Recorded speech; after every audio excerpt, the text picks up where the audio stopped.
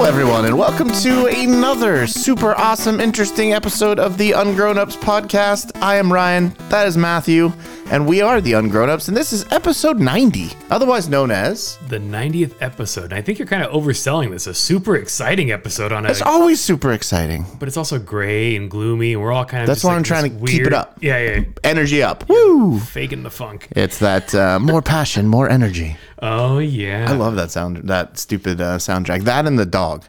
The dog with the face. Oh. Yeah. That one's pretty good too. Anytime you see one of those, I'll stop and watch it. Yeah, it's amazing how you can convey so much with just a meme image. Not even anything moving, Right. Just the photo. You already kind of get the context. Yeah, I do appreciate that dog though, because it's like the chocolate lab with its lips all stuck up and it looks very confused and it's just looking around. It's hilarious. Yeah. Yeah. Well, I think dogs are just sympathetic anyway. So any dog photo, you're like, aw. Yeah, dogs are great, except Chihuahuas. I said what I said. No, the only dog that I ever got bit by as a kid was a Chihuahua. Yeah, it makes sense. Yeah, they are the devil.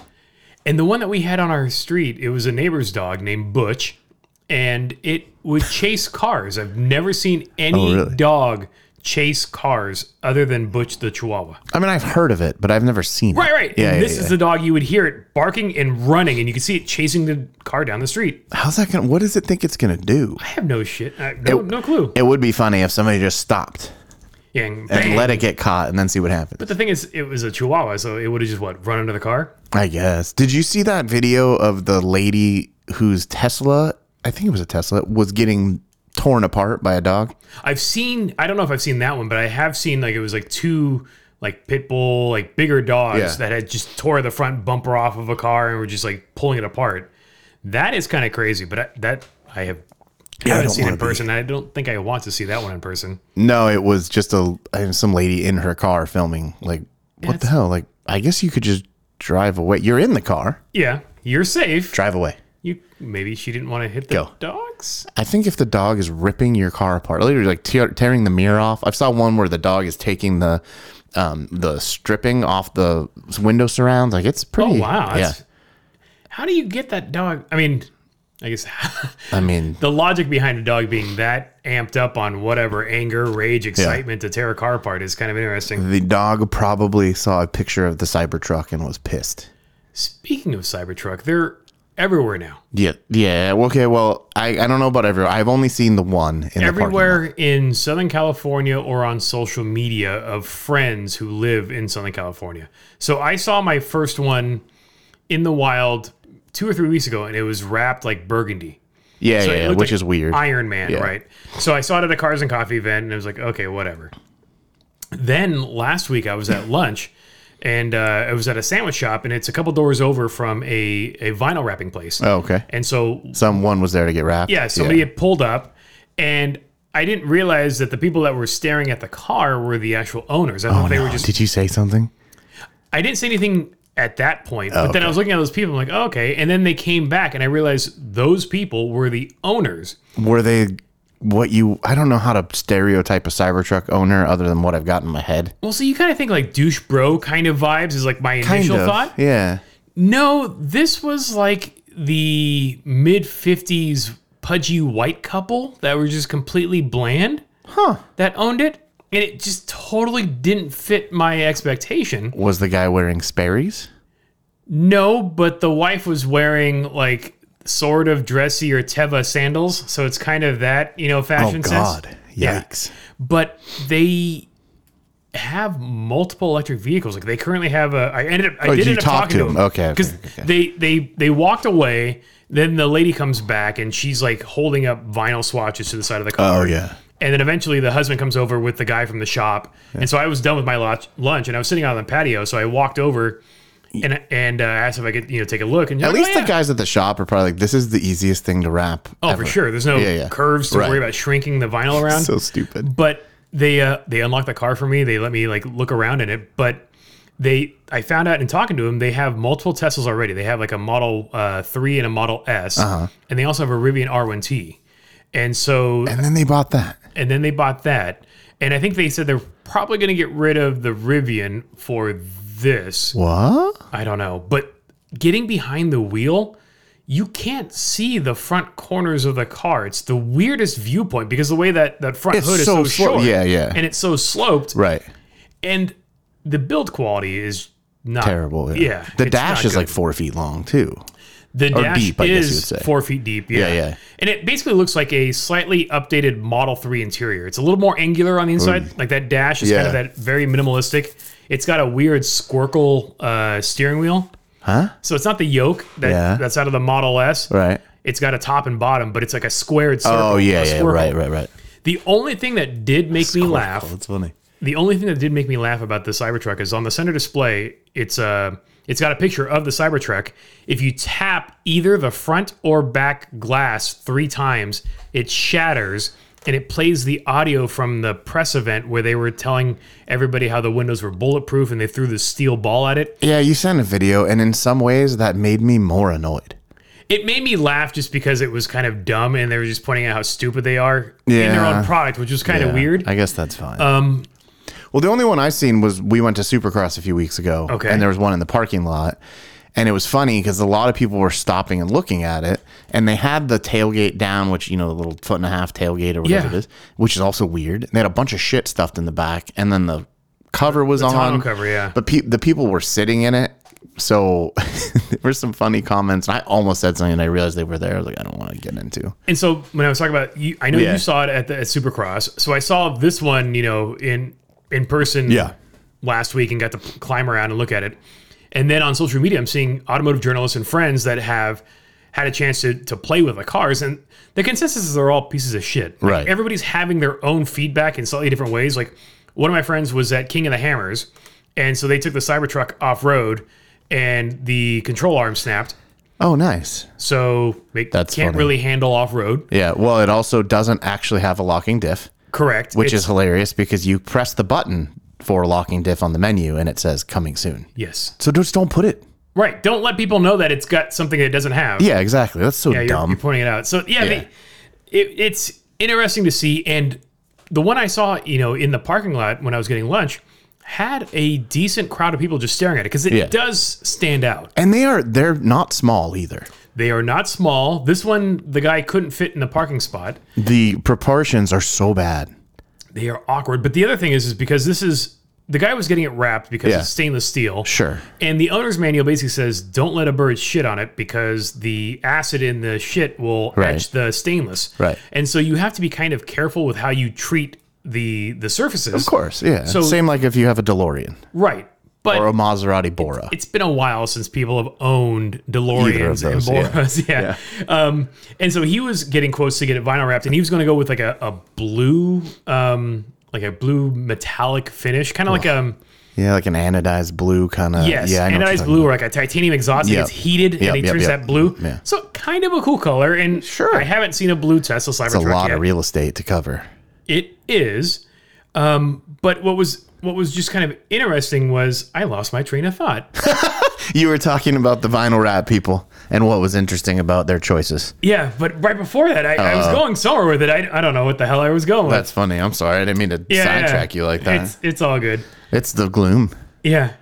But yeah, it's just been kind of funny to see because they're now shipping and everybody's coming around with them, just how much eye traffic they're getting and just they stand out. But I don't think on the whole it's really going to do much. What do you mean? It's not a truck. No, it's not. Did you see? I mean, and to your point with the off-road, did you see the video of the one that couldn't even drive in the snow? Yeah, I've seen that one. And then you saw the one like around Christmas time. Christmas time. I get it. With the tree. Yeah. That one got stuck. And they're like, well, granted it was pre-production. It didn't have the right tires. I don't think that's an excuse. Yeah. That's a dumb excuse. Like if you're going to do a thing that's a truck thing because you have a quote American truck, right? It should do truck stuff. Well, and the crazy thing is like it's got the motorized tonneau cover, but when the tonneau cover is closed, you can't see out of the rear window. But the rear window I didn't even think about that. The rear window isn't all that big. It's like maybe a foot tall. Yeah. It's like a little slit across the rear of the vehicle, but with the tonneau cover down. That is actually a good use case for the camera. Yes. Rear view camera. Yes. Like I have that. So I have a traditional rear view mirror, but if you flip the switch, it goes to the camera. Right. Which I don't use because it's a weird for whatever reason, it's hard to focus on. Like when you go from the road to that, it's the focal length difference. Yeah, the focal length is different. Because when you're looking at a mirror, your focal length is whatever it's actually behind you. So Exactly. that 25 feet or whatever. So making that adjustment is weird. So I don't really use it that much. But that being said, that is actually a good use case. If you have no access to the back window, that does make sense. Yeah. I can see that. But so talking about the Cybertruck, another thing that just came out are the Apple Vision Pro I was going to talk about these cyber douches, and this was going to tie into that exact same thought. Okay. Yeah. Well, did I send? I don't know if you saw it yet, but there has already been a guy driving a Cybertruck. And he gets pulled over by the cops. And he's in full auto. Yeah. Well, I didn't see him pulled over, but he's driving a Cybertruck with his Apple Vision headset thing on. Yes. In auto drive. And he's air typing. Air computing. Yes, and he gets pulled over. Oh, I didn't see the pullover part. I just saw a video of him driving. This is an exterior view. Yeah. I just wanted to see him get tased. That would be amazing. What the fuck are you doing wearing that while driving? These people don't care.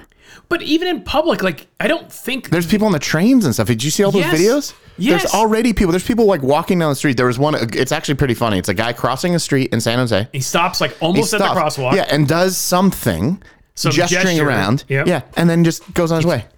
Yeah, and so the funny thing is this kind of happened a couple of years ago when Google Glass came out, and so all those people had the glass holes. Yes. Which is a awesome name. Yes. So, you and I were talking about this earlier. What the hell do you call those douches wearing the Apple Vision Pro mixed reality goggle things? I mean, it's...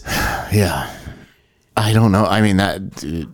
Visionettes? Vision dicks? I have no idea. There's got to be something. Yeah. I'm not going to be very clever about it at the moment. Call them glass holes. I mean, it is a piece of glass that's in front of your face. So, I would like to try one. Yes. I want to see what this experience is. However, let's just say for whatever reason I decide, oh, that's so cool, I have to have one. I don't at all.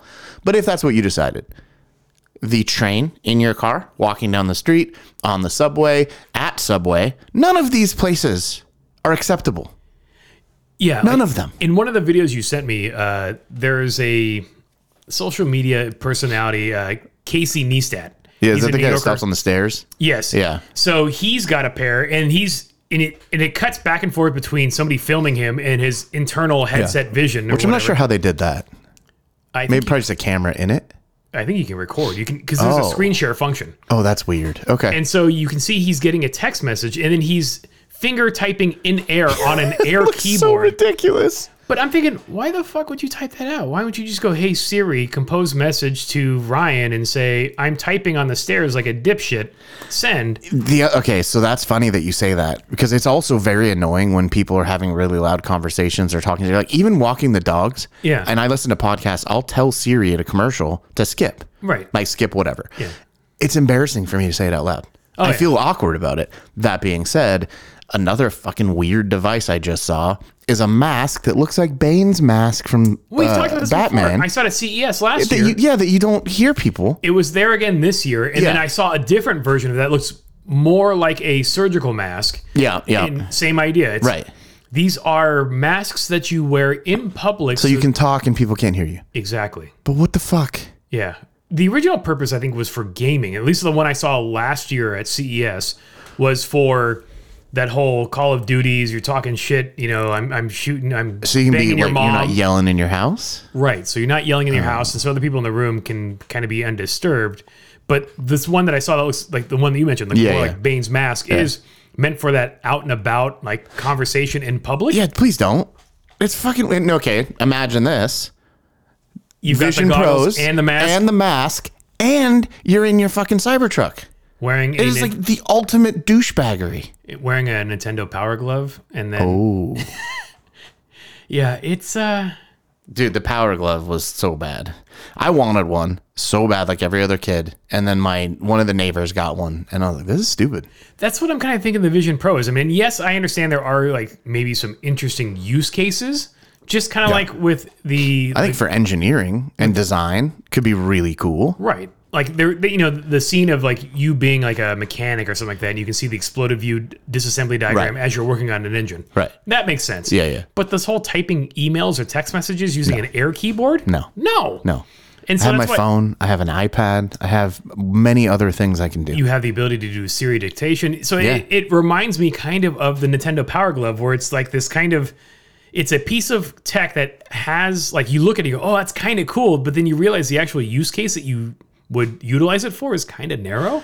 Well, and it's weird because I feel like we're also moving. It is very narrow, and there are some things, to your point, that I think would be cool to use it for, but for everyday normal crap, it's dumb. Well, and the thing is like, at least with Google Glass, it looked almost like a pair of glasses, and it had just a small little window or lens that kind of sat in front of your eye. This is the whole ass headset. It's like ski goggles with like a on bulky steroids. strap and then like a cable going down into your pocket because you have to have this the battery pack thing. Yeah. The Ready Player One. You saw the movie, I'm assuming. Yeah. Okay. Well, the book is fantastic, by the way. But there's a company that is building in the metaverse the Ready Player One world. So we're actually getting too close to that. So it's just going to be people living not in reality, haptic feedback suits and the whole deal. It's freaking weird, man. Yeah. And like, so at CES, the last couple of years, they've been pushing, or not necessarily pushing, but you're seeing companies displaying different levels of reality. You have virtual reality, you have mixed reality, you have augmented reality, which are all sort of similar in the fact that you're using technology to add to the experience in some way, shape, or form. Right. So the virtual reality, obviously, you put the goggles on, you can't see anything in the outside world. Right. Augmented reality, you can see stuff and it's augmented in some way. So if you're driving down the road, you can see your destination highlighted with a checkered flag or something like that. And with this mixed reality, it's got a little bit more graphical information. So that's kind of like this Vision Pro thing where you're seeing your text messages floating in front of you. Spatial computing, please. Whatever. Yeah. They've just made up another word for it. So it is interesting you're seeing these products that are kind of catering to that, but it's like, for what though? Like I understand they're trying to do something with it, but that something hasn't been compelling. Well, that's what I'm saying. Like I don't understand for the every person what the benefit is. Yeah. I mean, okay, so like even they were showing somebody watching TV or watching a movie or whatever. Yeah. And so they've got the movie in this It's huge a virtually huge screen. Yeah, which is fine. Okay. And what you whatever can do want. with regular, like the Oculus Pro. Sure. You do that same experience, but you can't see the outside real world. Right. But so the guy, and then it shows him and he's sitting on his couch and he's like pinching and whatever, zooming, I guess, and changing screens. And then it shows him lay down, but he has to like move the thing back in front of his face. Yeah. It didn't. I was like, this just looks awful. Yeah. I've got a couple of guys that I know that actually have received theirs. They order them. And one of them works basically in like 360 cinematography. He does a lot of like screen sense. capture, motion capture. So Andrew's use case, Makes total get sense. it. Totally get it. He's researching work and how to utilize this type of thing. The other guy that got it, he's kind of into tech stuff, but he was complaining how he can't really use it in bed at night because the Vision Pro, I guess, will capture your hand so it knows where your hands are when you're gesturing and doing stuff. Right. But in low light scenarios, it can't see his hands, so he can't type or like pinch and zoom or do that shit. And I'm like, why are you in bed with this thing on, man? it sounds kind of creepy. Yeah. I don't want to know what he's doing. Yeah. Well, he was saying, he's like, well, it's cool because my wife, is asleep next to me. I'm not disturbing her or whatever I'm doing. But if she was asleep next to you, you could be typing on your phone and not disturbing her too. So Yeah. I don't know. I mean, maybe he just doesn't want to get caught watching the porns. Maybe, but I don't. That's weird. Is there Vision Pro porn? Probably. I would imagine so. Oh, I mean, the greeting crew's here. well, because it goes to, I mean, it's just like it has the internet. Well, it does right? have the internet, yeah. Yeah, so I don't know. I mean, I don't know. The whole thing is just so bizarre to me. Your dogs came in from somewhere just super excited. Yeah, they were out on a walk. Oh, that's why. Yeah, and they are always happy to see people. So, yeah, I don't know. I would like to try it. I'm not going to go wait at the Apple store for 6 hours to do it. I'm not going to make an appointment to do it. Like, if I happen to walk by and they're like, we have open demo time, sure. But otherwise, I'm not going to experience this thing. Yeah. It's $3,500. It's Yeah. like, It's expensive. I have the original PSVR. Okay. And you were doing the Beat Saber thing. Yeah. And all, yeah. And that's basically what it turned into, was a Beat Saber machine. And then I took it to my sister so my niece and nephew can play it. I don't know where it is. It's still there. Yeah. It's fun, but it's a novelty. Right. Especially when, like, the thing with the PSVR that is okay is that people can watch you play and you can see the TV screen. So you don't you don't obviously see what I'm seeing, but you see a TV screen and it shows like the actions and stuff. Right. But like this Vision Pro thing, Unless you can't share a movie with somebody. Right. Unless you both have them. That's $7,000 in hardware. I'm very confused. Yeah, it'll be interesting to see what it ends up settling into, like what the actual use case is. Yeah. Because like even Google Glass, they were trying to make it a thing, and it sort of had a little bit of traction, and then it fizzled, and then the product was discontinued, and that was the end of it. Well, didn't they just come out with a new version of it, I thought? Or is that something else? I don't know. Yeah, I thought there was some new deal that came out, but the thing though, the Google Glass that was very not appreciated was, and you said it earlier, that it sort of looked like a regular pair of glasses. Right. And people were like, bro, don't film me. Yeah, the creeped out privacy thing. Yeah, but so it had to have a red light on. The whole thing is just, it's not necessary. Like, we already spend too much time on our phones. Yeah. I'm thinking for Halloween, I'm just going to get a pair of white ski goggles. And then cut a thing. Oh, I actually have some white motocross goggles that would work. And then just put a cable on the side of it into your pocket and just walk around like a... And you could get a shirt and just handwrite on it, Cyberdouche. Yeah. Vision Pro Bro. Oh, there you go. The Pro Bros. Yeah. I think you just came up with it. Oh. It's terrible. Yeah. It's as terrible as it sounds. The other thing that I wasn't sure if I came up with or not was we were texting early in the group, and so Ryan, myself, and a couple of buddies, we have a little text group that we always, talk shit on. And we'll and those people have all been on this podcast too. Yes. Which is funny. And I was going for a walk the other morning, and I saw a lifted Subaru that it's so bad. Just screamed what came to my mind was Fauxverlanding. I'm pretty sure I've heard it before. I don't know. It sounds familiar, but at the same time, I don't know if I've ever heard it before. So maybe I'll take credit for it, maybe not. You can take the credit for it. I like it. I'm going to take credit for Fululemons. Yes. So this Fauxverlanding trend that I'm seeing is where these cars, like especially the Subaru with a continuously variable transmission, is being taxed with a lift kit, oversized wheels and tires. It's got a roof rack. It's got a light bar. It's got those overlanding tanks, those little flat the roto packs yeah on it and everything like that. It's like the car has maybe 1.5 inches of clearance between the tire and the fender, so it can't actually go off-road without rubbing everything to shit. But it's not about that, it's about the looks, which is the Fauxverlanding, which is why, so with the Cartboy lift kit, when we did the marketing campaign or whatever for it, mall rated was what we came up with. Right, which fits perfect. So they're all mall crawlers. Yeah. But that was the whole joke. But the best was, so we did that. I posted that Subaru to the group text, and then our buddy Nick replies back with a Prius. Yeah. That's not even lifted. No, it's just Mad Maxed. But it's got fender flares, and then it's got a roof rack. It's got a spare tire carrier on the rear glass. Right. It's got roto packs on the rear lift gate. Yep. And that is even more Fauxverlanding than the Subaru, because at least the Subaru has an X-Trail mode or some sort of thing. They're actually okay on, They're all-wheel drive. Yep. This Prius is definitely not. No. That Prius might be one-wheel drive, to be honest with you.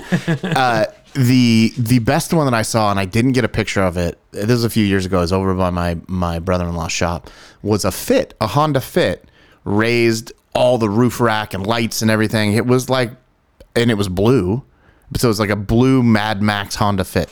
All right. The Fauxverlander. I like that. Yeah. Fululemons, I bought those Target pants. They're like the golf pants that Target has that are the Lulu knockoffs. I call them Fulus. We should put your vinyl plotter to work and make some Fauxverlanding. And we can. We absolutely can. I actually need to turn it on and use it, so we could do that. Do a DOS update? Yeah, right. How old is the PC that you're using to run that? I actually had to get a new computer. Oh, no way. Because the computer that was running it before finally just took a shit. But that computer was about 20 years old. Were you able to get a copy of the software? Yeah. Okay. That's not a problem. And I think I've told you this before, but when I bought the plotter, it was only available in a PC configuration. Right. And like a month later, they came out with Mac. And I asked them, I wrote the company, I said, hey, can we do an exchange or work something out? And they're like, absolutely not. You can return it if you have all of the box and everything and you've never used it for a 10% restocking fee. And it's not worth it. Oh, dude. It's so dumb. When some companies really need to learn how to do a better job at customer service. It took me a month and a half to get a copy of the software because they kept telling me it was sent. And I was like, it's not sent.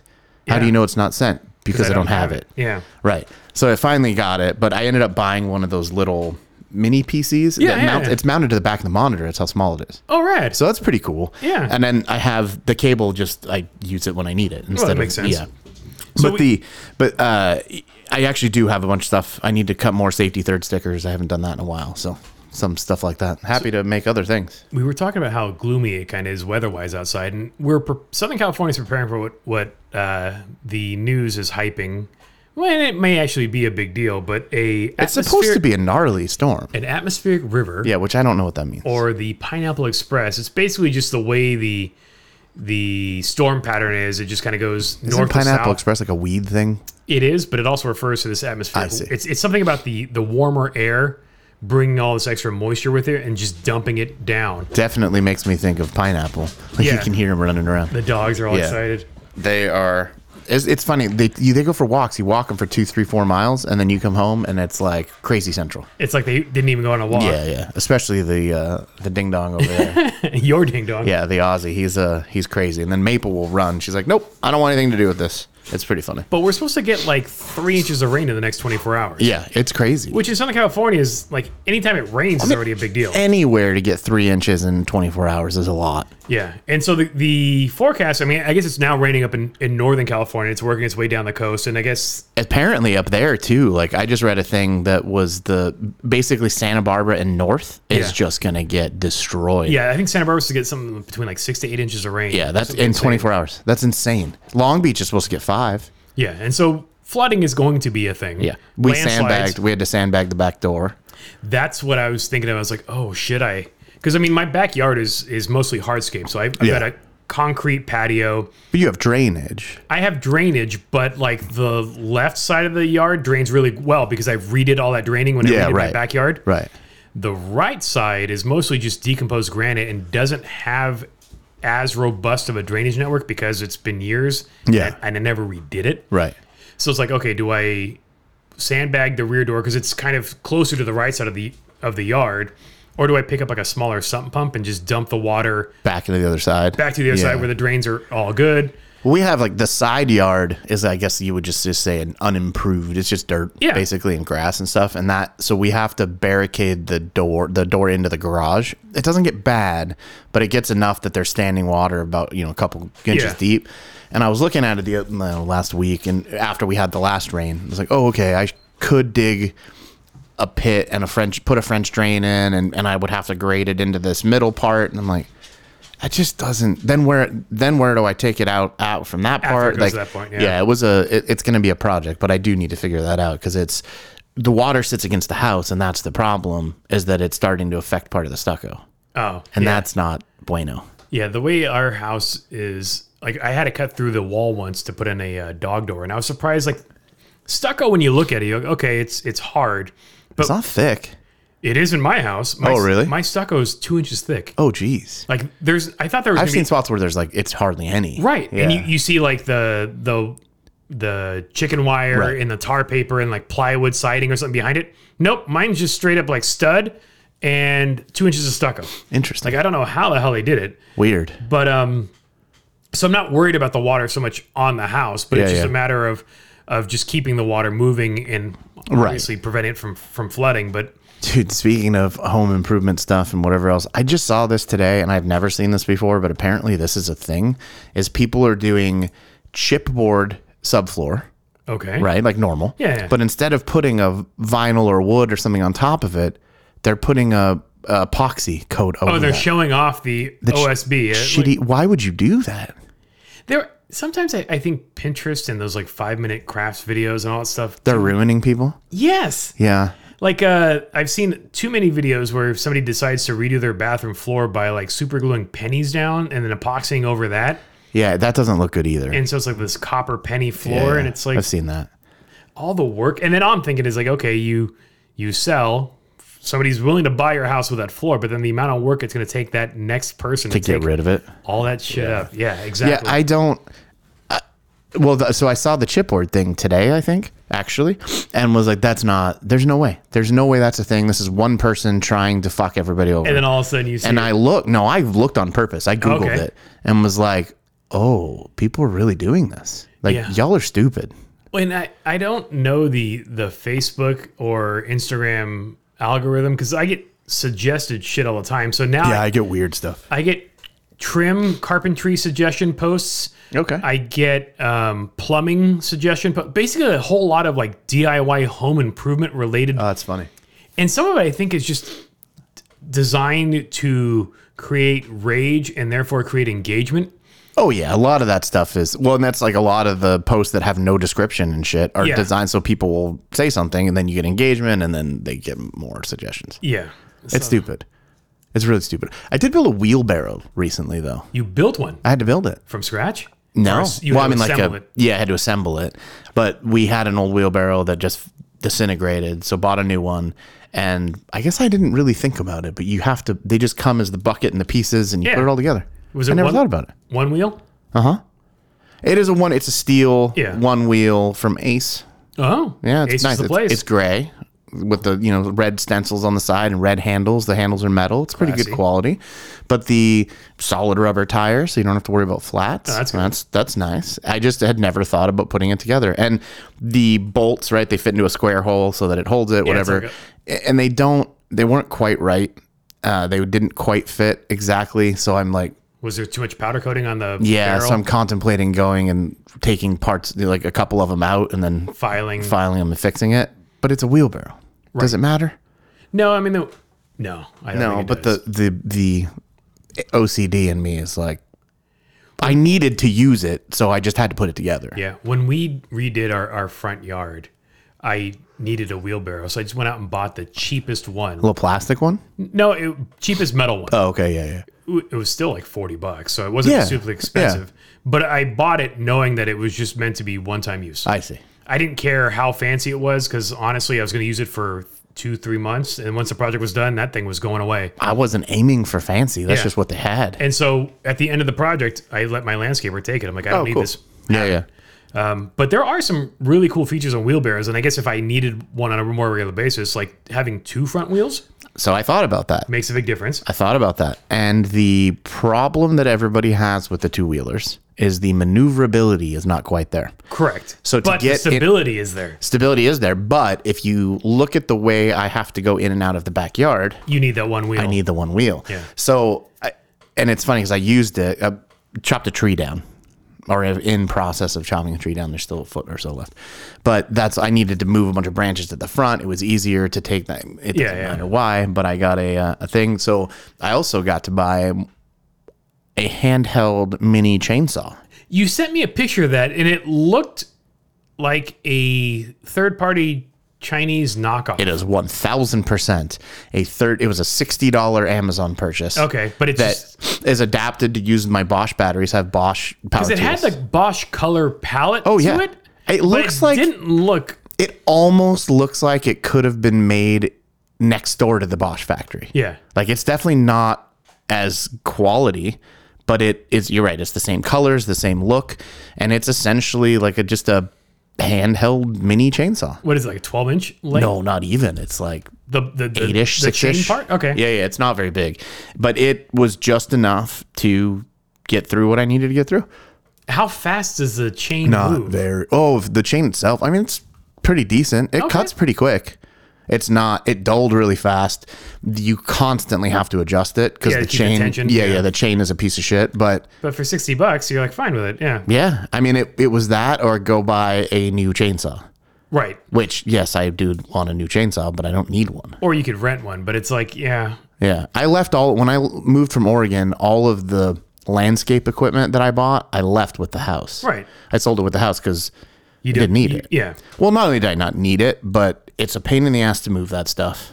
And, I mean, you have an acre of property that you're buying, you're going to want a chainsaw. Right. So anyways, that was, I thought that was pretty fun, but it was one of those projects where okay, we really don't want this tree here anymore. We need to take it out. What was the problem with the tree? Was it just too messy kind of thing? Well, A, it's messy, and B, it's a fig tree that doesn't make figs that anyone wants to eat. They're disgusting. Okay. So it's just useless. And it's in a spot that was kind of weird, and like we want to pull some other things out and redo and probably put another garden bed in.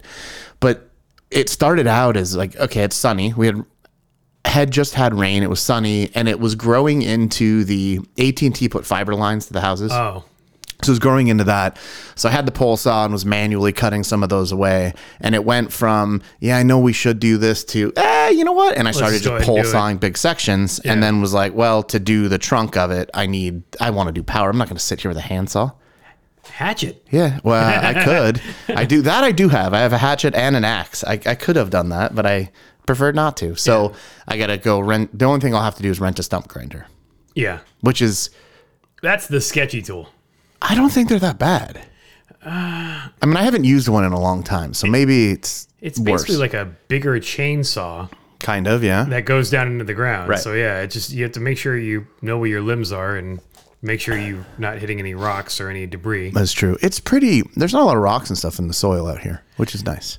That's awesome because where I'm at, it's pretty much all rock. I swear it must be just backfill from other areas. Like they were building some nicer neighborhoods. Let's get the rock out of there. Let's dump it into this neighborhood because I cannot dig without a jackhammer. It seems like because every couple of like shovels. Yeah, it's just a rock. Bang, huge rocks, and they're bigger than softballs. So they're sizable. That's a pain. Well, you know what's interesting? Speaking of dirt, here's a little fun thing I learned.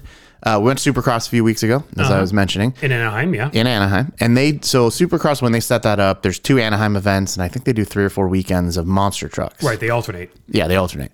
The dirt it's not new dirt every time. They take that dirt and they store it and then reuse it the next year. Really? Yeah, that is Supercross Anaheim dirt. Where the hell does it get stored at? They put them in containers and they store them somewhere. And then they bring them back in. And in a way, it makes sense because where you find that much dirt all the time. True. Right? But then you're paying to store it. I don't think they care. They've got to be making so much freaking money. And they probably, you don't want dirt with a bunch of rocks in it. You don't want, you want that, yeah. Yeah, and there's probably some, refreshing that has to happen every year. But yeah, they pretty much just store the dirt and hang on to it. Interesting. Yeah, because it's got to have a certain consistency, like the amount of clay or whatever is in the dirt. And the other nice thing that they've changed with Supercross is that the Anaheim 2 event was a 5 o'clock start time. Oh, really? It was awesome. We were home by 10. That's awesome. Not even 10, because last time I went, it was like a 7. Yeah, it's usually 7:38, something like that. Yeah, and it's late. And then they just did a race.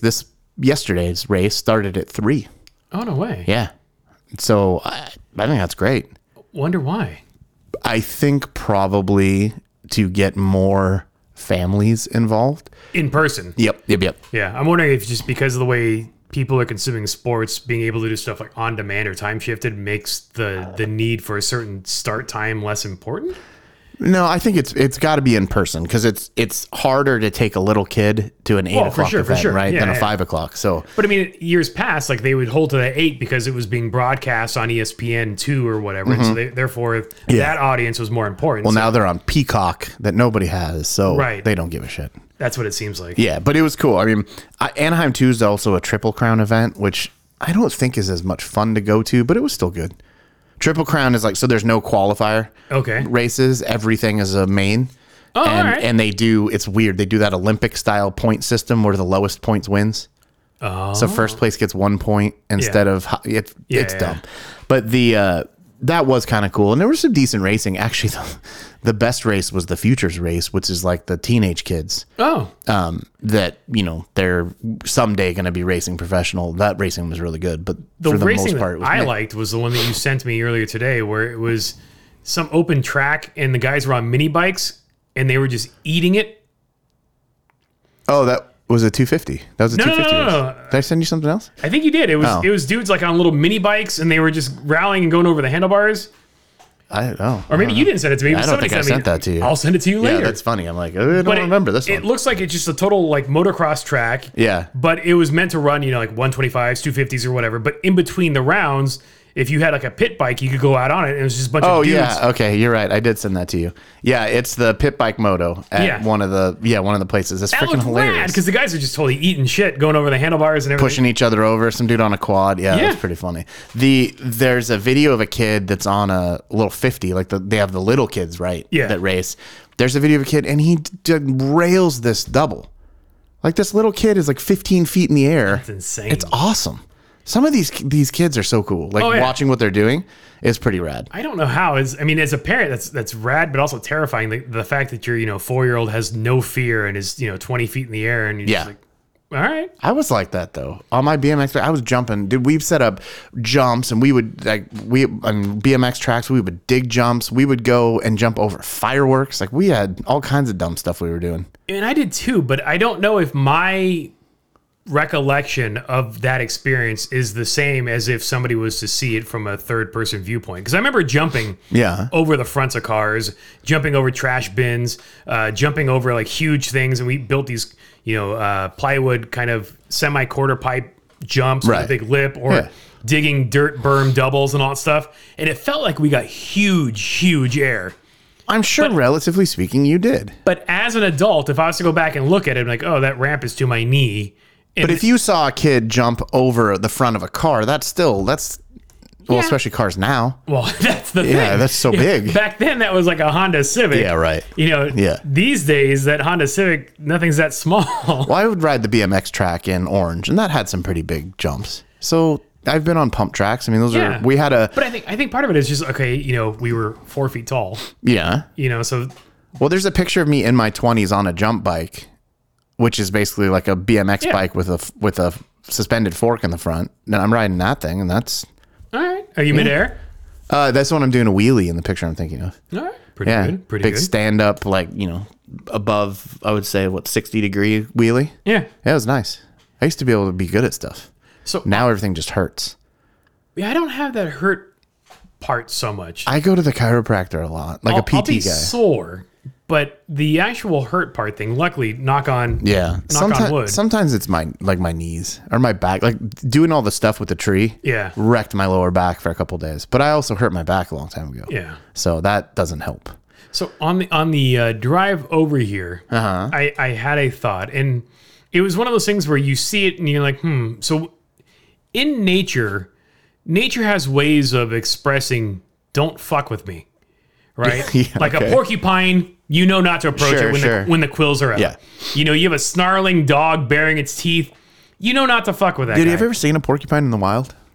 Only at a zoo. Oh, okay. I've seen them in the wild. It's weird. Yeah? Yeah, because it's not a thing that you expect. Well, clearly. I mean, you should know. I've seen an armadillo in the wild, and that was so like, oh, hey. That was weird. They do exist. Yeah, they do exist. Yeah. I've seen two. I saw one in Alaska and one in BC, and it was very surprising. But the thing that made me think of this whole nature signs with don't fuck with this was when I saw these slow-moving Prius with a bunch of manga comic book stickers across the rear of the car, but they were all... female cartoon character eyes. Yeah. Just a close-up of eyes. That trend is weird too, by the way. On the bumper stickers. Yeah. Yeah, the whole manga thing. Yeah. But that whole car experience was basically a big don't deal with me. Like that was don't fuck with crazy kind of thing. Okay. Was it a guy driving? Oh yeah. But that's just a sign that something's just not right. Well, okay. If you see somebody with Vision Pro goggles on, probably the same thing. In public, something's just not right. You are something's special. Yeah. And so the Prius just made me laugh just because it had a bunch of the manga stickers. Like they had huge ones on the rear doors. That's like a thing now where people do that. I've seen like the tuner drift kind of vibe, I've seen it just on random cars. But that's where it gets weird is when it's on a shitbox Prius, and then they've just got a bunch of creepy manga eyeballs staring at me as I'm behind it. Yeah, it's weird. That whole thing's weird. What made me laugh the other day with car stuff was and I don't know how I never noticed this before, and I sent you a picture. I was sitting there in a parking lot, and there was a new Chevy Colorado, sitting there, and Chevy made the choice to put the Colorado emblem in the middle of the front door. Yeah, it's like it's literally like halfway up the door. It's like 2/3 of the way up the door. Under the body crease. At the front edge. Right. below the mirror, like the side view mirror. Yep. But such a random place for it. When there is a very clear spot at the bottom of the door, it would have been fine. Yeah. Like that would be okay. It is it's awkward looking. And now that you shared it, I can't not you can't unsee it. Yeah. So I thought for a second, I was like, no, I bet you like somebody did that on their own and whatever. Aftermarket parts. I went to Chevy's website and double checked. It's there. And that's where it goes. Chevy has had some interesting emblem choices over the years. Like I remember a couple of years back, they decided to put a small square GM badge on the fender. Oh, I remember all those. their vehicles. Yeah, just to let the everybody little, know. yeah. It was like a 1-inch square aluminum thing. That just had GM on it. I remember those. You're driving a Chevy, a GMC, a Cadillac. They all had that. And I was like, why? Because they got to let you know. Apparently. And like now the thing that I'm seeing a lot of is American brands, especially with trucks, incorporating a stylized American flag somewhere into the bodywork or the interior. Yeah. Like yesterday, Grace and I were at the Grand National Roadster Show in Pomona. Did you see our neighbors? I did see. Canberra? Yeah. Yeah. They were the Grand National Roadster Show Shop of the Year Yeah, for they 2024. won. Yeah, pretty cool. Which is a great recognition, I guess. I don't know what that entails. It's something. Yeah. Yeah. But the Ruffian was there too. Yes. Ford had a small booth and they had a couple cars on display. And so they had the Ford F-150 Tremor. And when I was looking at the truck, Grayson was climbing in and he was sitting in the driver's seat. The side of the dash, like the dash trim, the side that faces the driver window. So I'm standing outside the car looking in through the driver window. Yeah. It's got an embossed American flag treatment like on it. It's on both sides. And it's just a big rectangle followed by the stripes for the rest of it. So there's no stars on it. But yeah, sure. Clearly tell it's meant to be a flag.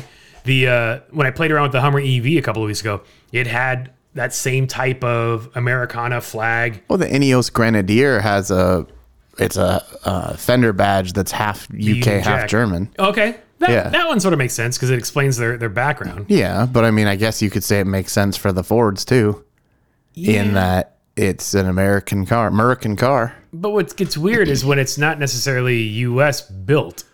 You know, when some of the stuff is being made in Mexico or made in Canada, the U.S. flag seems kind of disingenuous. But it's also like you wouldn't see a Japanese flag like on the side of a Japanese car. Like, you know, it's like that weird chest thumping thing. That would evoke some weird memories or weird things, to be honest with you. That's the thing is like you don't get a German car and it's got the big German flag, you know, embossed all over it. It's why is it such a thing that you've got to have this American flag thing on the car? Like I don't have a problem with it. It's just it's weird. It is. I guess it's just because they're everywhere. Maybe is why it's so odd. Yeah, I do like a lot of a lot of little subtle things that they do. Yeah, the hidden kind of that's unexpected. Cool. That's totally fine. But when they're slapping you across the face with the flag in 27 places on the vehicle, you're like, I get it. It's an American car. Yeah, I don't know. Yeah, I don't know, man. So the Grand National Roadster Show, Grace and I went yesterday, and we went usually. I haven't been to that thing in years. Let me back it up. So usually Grace and I, we tend to go on Sundays just because we don't really have much going on. But because we knew the rain was coming today and because I was going to be sitting down here with you today, we went yesterday. And my first time going on a Saturday, and holy shit, was it busy. Like just getting into the parking lot was a line. Yeah. But once we got into the venue, it actually was a decent crowd, but it wasn't crazy. And we got to walk around and check things out. And there's always interesting things that catch your eye. And like my favorite thing to do is look at the crazy engines, like just completely absurd engine builds. Like we saw a Mustang that had 3 superchargers on it. I just shake my head. Yeah. It's weird. And the engine stuck out of the hood probably a good 4 feet. It looked like it was at least taller than the roof. Oh, way taller. Yeah, okay. And it was all chromed out. It was all amazing. But I'm just imagining just how much load those superchargers are putting on it. Yeah. But you're basically negating any gains because it's got so much load on it. Yeah, it's like a caricature of an engine, and there were several of them. And you're looking at them, you're like, oh, holy cow, it's impressive. But then you're like, but why? Yes. Yeah. And then there was a vehicle that Grayson and I saw that truly was wow, that's a lot of work, but that is totally not my thing, and it's kind of ugly. That's why I haven't gone to the Roadster Show in a long time, is because a lot of the stuff I don't identify with it anymore. So I'm holding up my phone and I'm showing Ryan a mashup of a Mustang and a GT40. I want to throw that thing. Seeing that picture makes me want to throw your phone. It's not pretty. No. And it has so much work into it to be so freaking ugly. But they basically turned a 68 Mustang and they grafted on like the rear 2/3, I guess, of a Ford GT. That's so weird. And then they mashed on the rear end of a Mustang. So it just totally doesn't work. The body lines are all inconsistent. But I guarantee it won an award. Probably for something. For the shop for getting that many hours of billable labeled. I mean, it was... That may not even have been billable. Who knows? That might be for the shop. Like, that's the other thing. Where are these shops getting this money to make these insane builds? There's certain shops, and I won't say who, but there are certain shops that literally do not do anything for customers. Yeah, they're just private. They're not open to the public. They're just consigned to build these projects. That's crazy. And this car was, I mean, you're looking at all these details, but it has this weird uncanny valley. Like, it just doesn't look right. Yep. And you get this weird nauseous kind of feeling looking at it. I mean, like I said, it makes me want to throw your phone. Yeah. And that's... Ugh. But the coolest thing that we came across, and the Grand National Roadster Show, the goal is to win the award of America's Most Beautiful Roadster. Yep. That is the top honor at this show. And so in roadster terms, it's basically usually a 32 Ford. That's been pretty traditional. That's been pretty traditional, but there are a couple other cars in that same category, and there's usually, I think, about 8 or 10 cars vying for this award.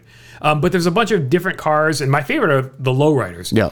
Just because some of them are so cool. Paintwork is just fascinating. When they do that lace paint. Yeah, with the candy, with the flake, with all this extra work. And so we were walking around. So it's mostly American vehicles you'll see. But outside in between the halls, we came across a Gullwing Mercedes 300 SL. Which is cool to see there, for sure. Pretty rad. And these are kind of rare. Yeah. $1 million Mercedes. And the one that we saw had some amazing pinstriping on the dash. Oh, that's cool. Like Von Dutch level cool pinstriping. Right. And Grayson walks up to the guy and chit-chats with him, and he's like, hey, can I get in the car? And the guy's like, sure. Do you know how to get in? And Grayson at this point has been in a fair number of supercars, so he kind of gets the vibe. He knows how to put his butt in the seat, even though it's got this really massive and tall side sill to get over. So Grayson gets in the car, he closes the door, and he's playing around with it. I'm talking to the guy and his wife, and they've got a shop in the Phoenix area. I think it's actually in like Cave Creek, Arizona, like in the I've been there. Suburb. Yeah. But I guess he's a big deal when it comes to Gullwings, but he doesn't have like a social media presence. He doesn't have a website. He doesn't need any of the awareness. I think also too, if you're a Gullwing guy, you probably don't know social media. He's our age. Oh, okay. He's not like an old dude. Right. Interesting. It's just that I think he just wants to fly under the radar. Yeah, sure. And he doesn't need to advertise. Right, because he doesn't need the business. The business is finding him. But he's had the car for like 10 years, and I guess it was a family member's car before that. Yeah. And it was just really well done. It was like a two-tone, like a I don't even know how to describe the blue, but blue over dark brown. The interior, the seats were frayed and worn, but just really, really cool pinstriping, really cool kind of rat rod details around the car. He had like some emblems on it that just kind of had that cool flair that's cool. You wouldn't expect to see on $1 million plus Mercedes. Yeah, that's awesome. But anybody that's willing to let a 13-year-old just climb all over the car and just play with it, it's pretty rad. Yeah. It's interesting. So that's that Mustang GT thing. Ford, I think they called it a mock GT. Sure. Let's call it that. I was on an auction site actually this past week, and there was a 68 Mustang that's rad. He's showing me a picture of all of the pinstriping on the dash, yeah. So 68 Mustang. Fastback. Eleanor replica. Oh yeah, which is whatever. plenty of those. Yeah, the inside had some very questionable choices made. They had this weird. They made what appears to be like a clear plastic center console, and like it looks like they glued on the word Eleanor. Oh geez. But anyways, so I was reading in the comment section because I was really curious. Something just seems off about the car. Yeah. And I'm starting to read the comment section, and the VIN number is there. Mm-hmm. And before I could bother, somebody had already checked the VIN. And it's a coupe. Oh. So somebody put effort. Yeah. To convert a coupe into a fastback and then do a marginally, it's like a super weird Eleanor tribute. But why would you? I still don't understand how this works. How the hell did they make it a fastback? And why? Yeah. It's not like there's no other fastbacks. You go get them. Right. There's plenty of them. All the work just to do that, then to go, yeah. Yeah, it made no sense. And unfortunately, it's one of those auction sites where they've converted it to now you have to be registered to be able to even go on it. Yeah. So I can't send it. So I made the mistake of doing a Google search for that Mustang I just saw, and it's a 69 Mach 40. Nope. No. So I thought it was 68. It's 69. No, I hate it. And yeah, the website description, the Mach 40 was designed to be a car that could have been built when the original Mach 1 was designed. No. The major exceptions are that it would use a low-profile tire and engine computer that weren't available in 69, LED taillights, carbon fiber substrates, and a touchscreen stereo system. No. Yeah, all that shit was available in 69. No, that's terrible. It's you know what, though, speaking of Google searches, did I send you this video the other day? I Google searched for something, and I typed it in correctly, and Google came up with "did you mean" and typed the exact same thing. Oh, weird. Yeah. So I typed whatever I typed, we're searching for. Yeah. Spelled everything correctly, everything was fine, and it came up with a "did you mean" and put exactly what I wrote. I've never seen that happen before, but also, That is weird. Yeah. I didn't appreciate it. I have the propensity when I'm typing, I end up using the period a lot. Like I'm not trying to, but I'm typing a phrase, but because the period and space bar and where my thumb is positioned so close, I end up hitting the period instead of the space bar. So my searches will have like, say for example, this Mustang Mach 40. It's just Mustang.Mach.40. I do the same thing. Yeah. Or I get B's at the end along. Yeah. Right. And so it'll clarify that. I'm like, all right, thanks. It's figured that out. But I've never had it say exactly what I asked for. Exactly what I asked for. It said, "Did you mean exactly what you asked for?" It's like, well, yeah. That's why I asked for it. Obviously. What the fuck do you mean? Did I mean? And I was so confused.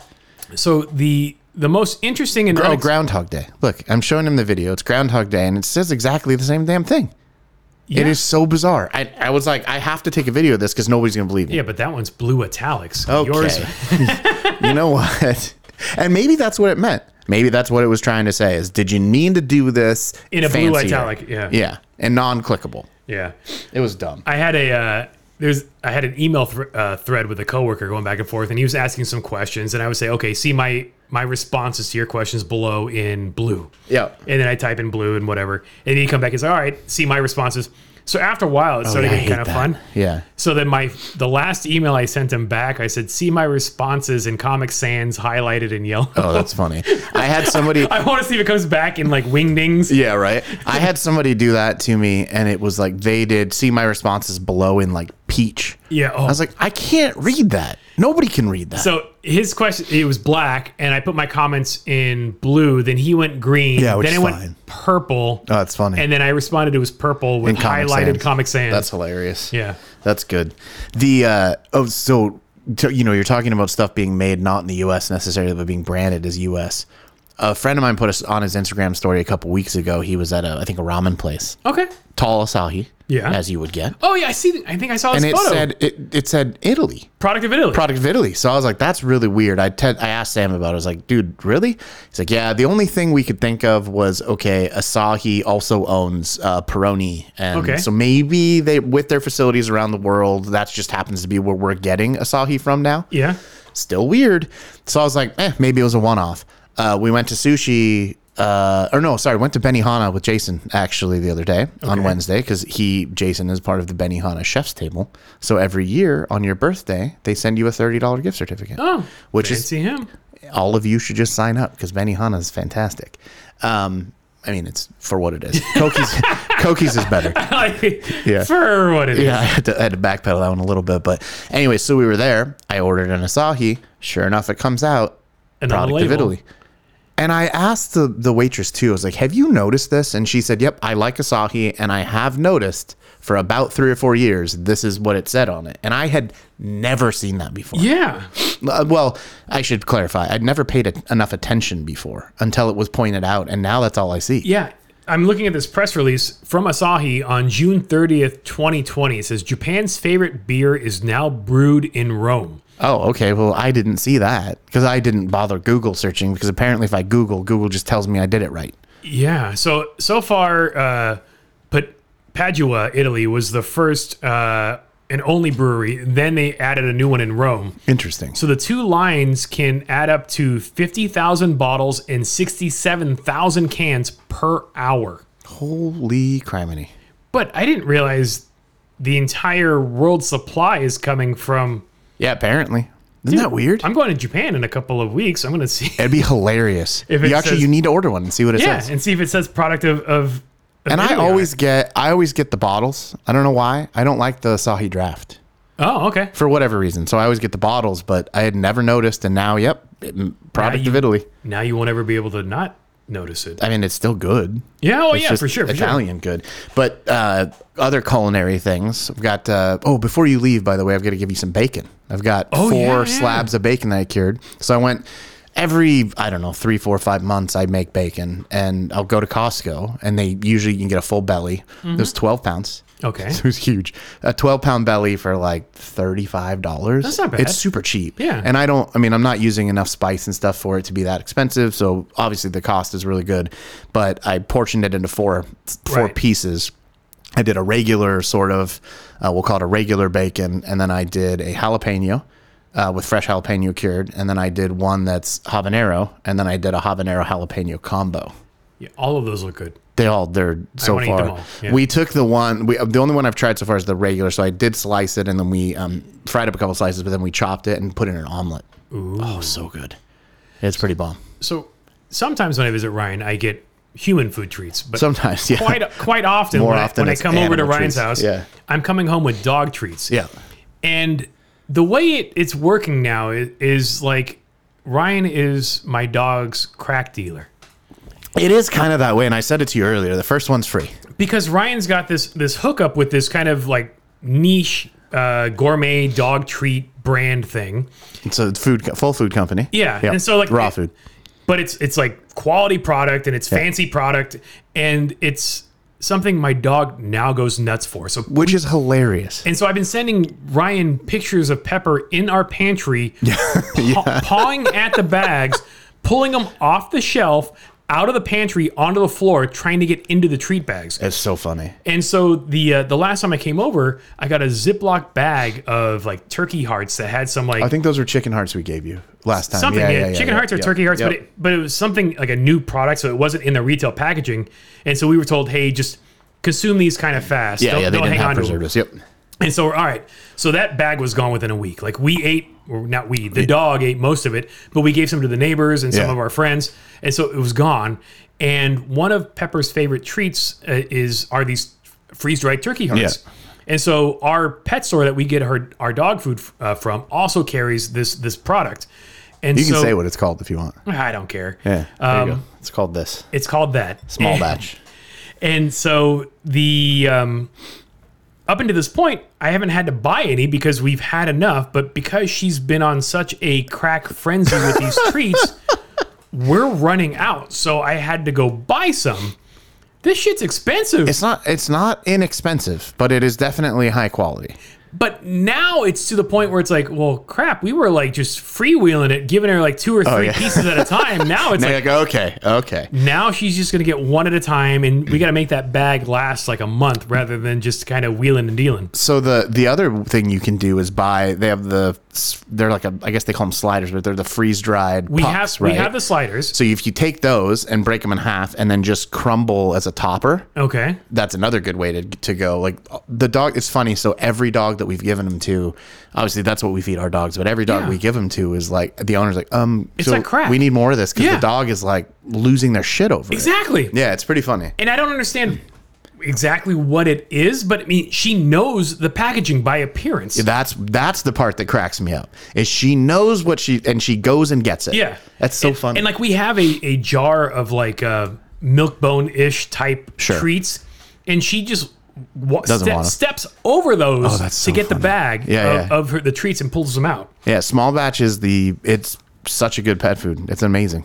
So in the store that I went to get it, it's in the store like in 3 different places. Like they have it in 2 aisles. Yeah, so you have like the treats, the freeze dried, and then the frozen. Yes. They have the freezer too. Yeah. Well, or refrigerated maybe. I don't know if it's frozen or refrigerated. Freezer. Yeah. Okay. Yeah. And so the ones I got, the turkey hearts were like $15 for a 3.5 ounce bag of treats. And then on the other side, they had the freeze dried bits that were on the peg hooks, and that was $25. Then they had the pucks, the slider things, and those that were room temperature freeze dried, those were like $35. And then the stuff in the fridge or freezer was that and more. Yeah, it's bulk stuff. So those are the actual raw patties. Yeah. And then they have they call base blends, which comes in a brick. But and Pepper has no control, so I don't know how long any of that stuff would last. Well, I guess it just depends on you could slowly shift her over so she's just eating raw, which is what our dogs usually eat. Yeah. But it's We're also to your point, sort of lazy because Pepper free feeds. Oh, so we just keep food in her bowl, and so she just nibbles when she's hungry. It's interesting. My sister's dog can do the same thing. My mom's dog, but most dogs don't do that. So when you have a dog that can do that, it's always super interesting to me. Yeah, and so that's why I'm like, oh, you should go raw diet. I'm like, yes, but it would just sit. Or it's more work for us to put it out 3 times a day, 3 scoops or whatever, rather than just letting her nibble when she wants. Well, so we use they look like hamburger patties. They come in different meat blends. Have you tried any of them? No, thank you. They have a bunch of other stuff in them too. I'm kind of intrigued by it because it is just freeze dried. It's all natural. It's all human quality. Right. And, yeah. But I kind of want to just taste and go, what does this taste like? I mean, you could. But I don't know if it's what it. Well, but a lot of it though is like it's whole organ and stuff like. Oh, I know. Like the beef one that's the base blend. I think it's beef heart and other stuff. So it's. The peg hooks had different. They had pork, beef, lamb, chicken, and turkey hearts. Yep. And I'm just wondering. They have rabbit. There's a bunch of different proteins. But I'm just wondering, where you're sourcing in what a delivery of hearts looks like. Yeah, I have no idea. I mean, there's somebody you could ask for sure. Yeah, I kind of want like a factory tour just to see what it kind of looks like. It is super interesting, but it is funny. Like the crack. Ripley he's definitely got his preferences. He loves duck.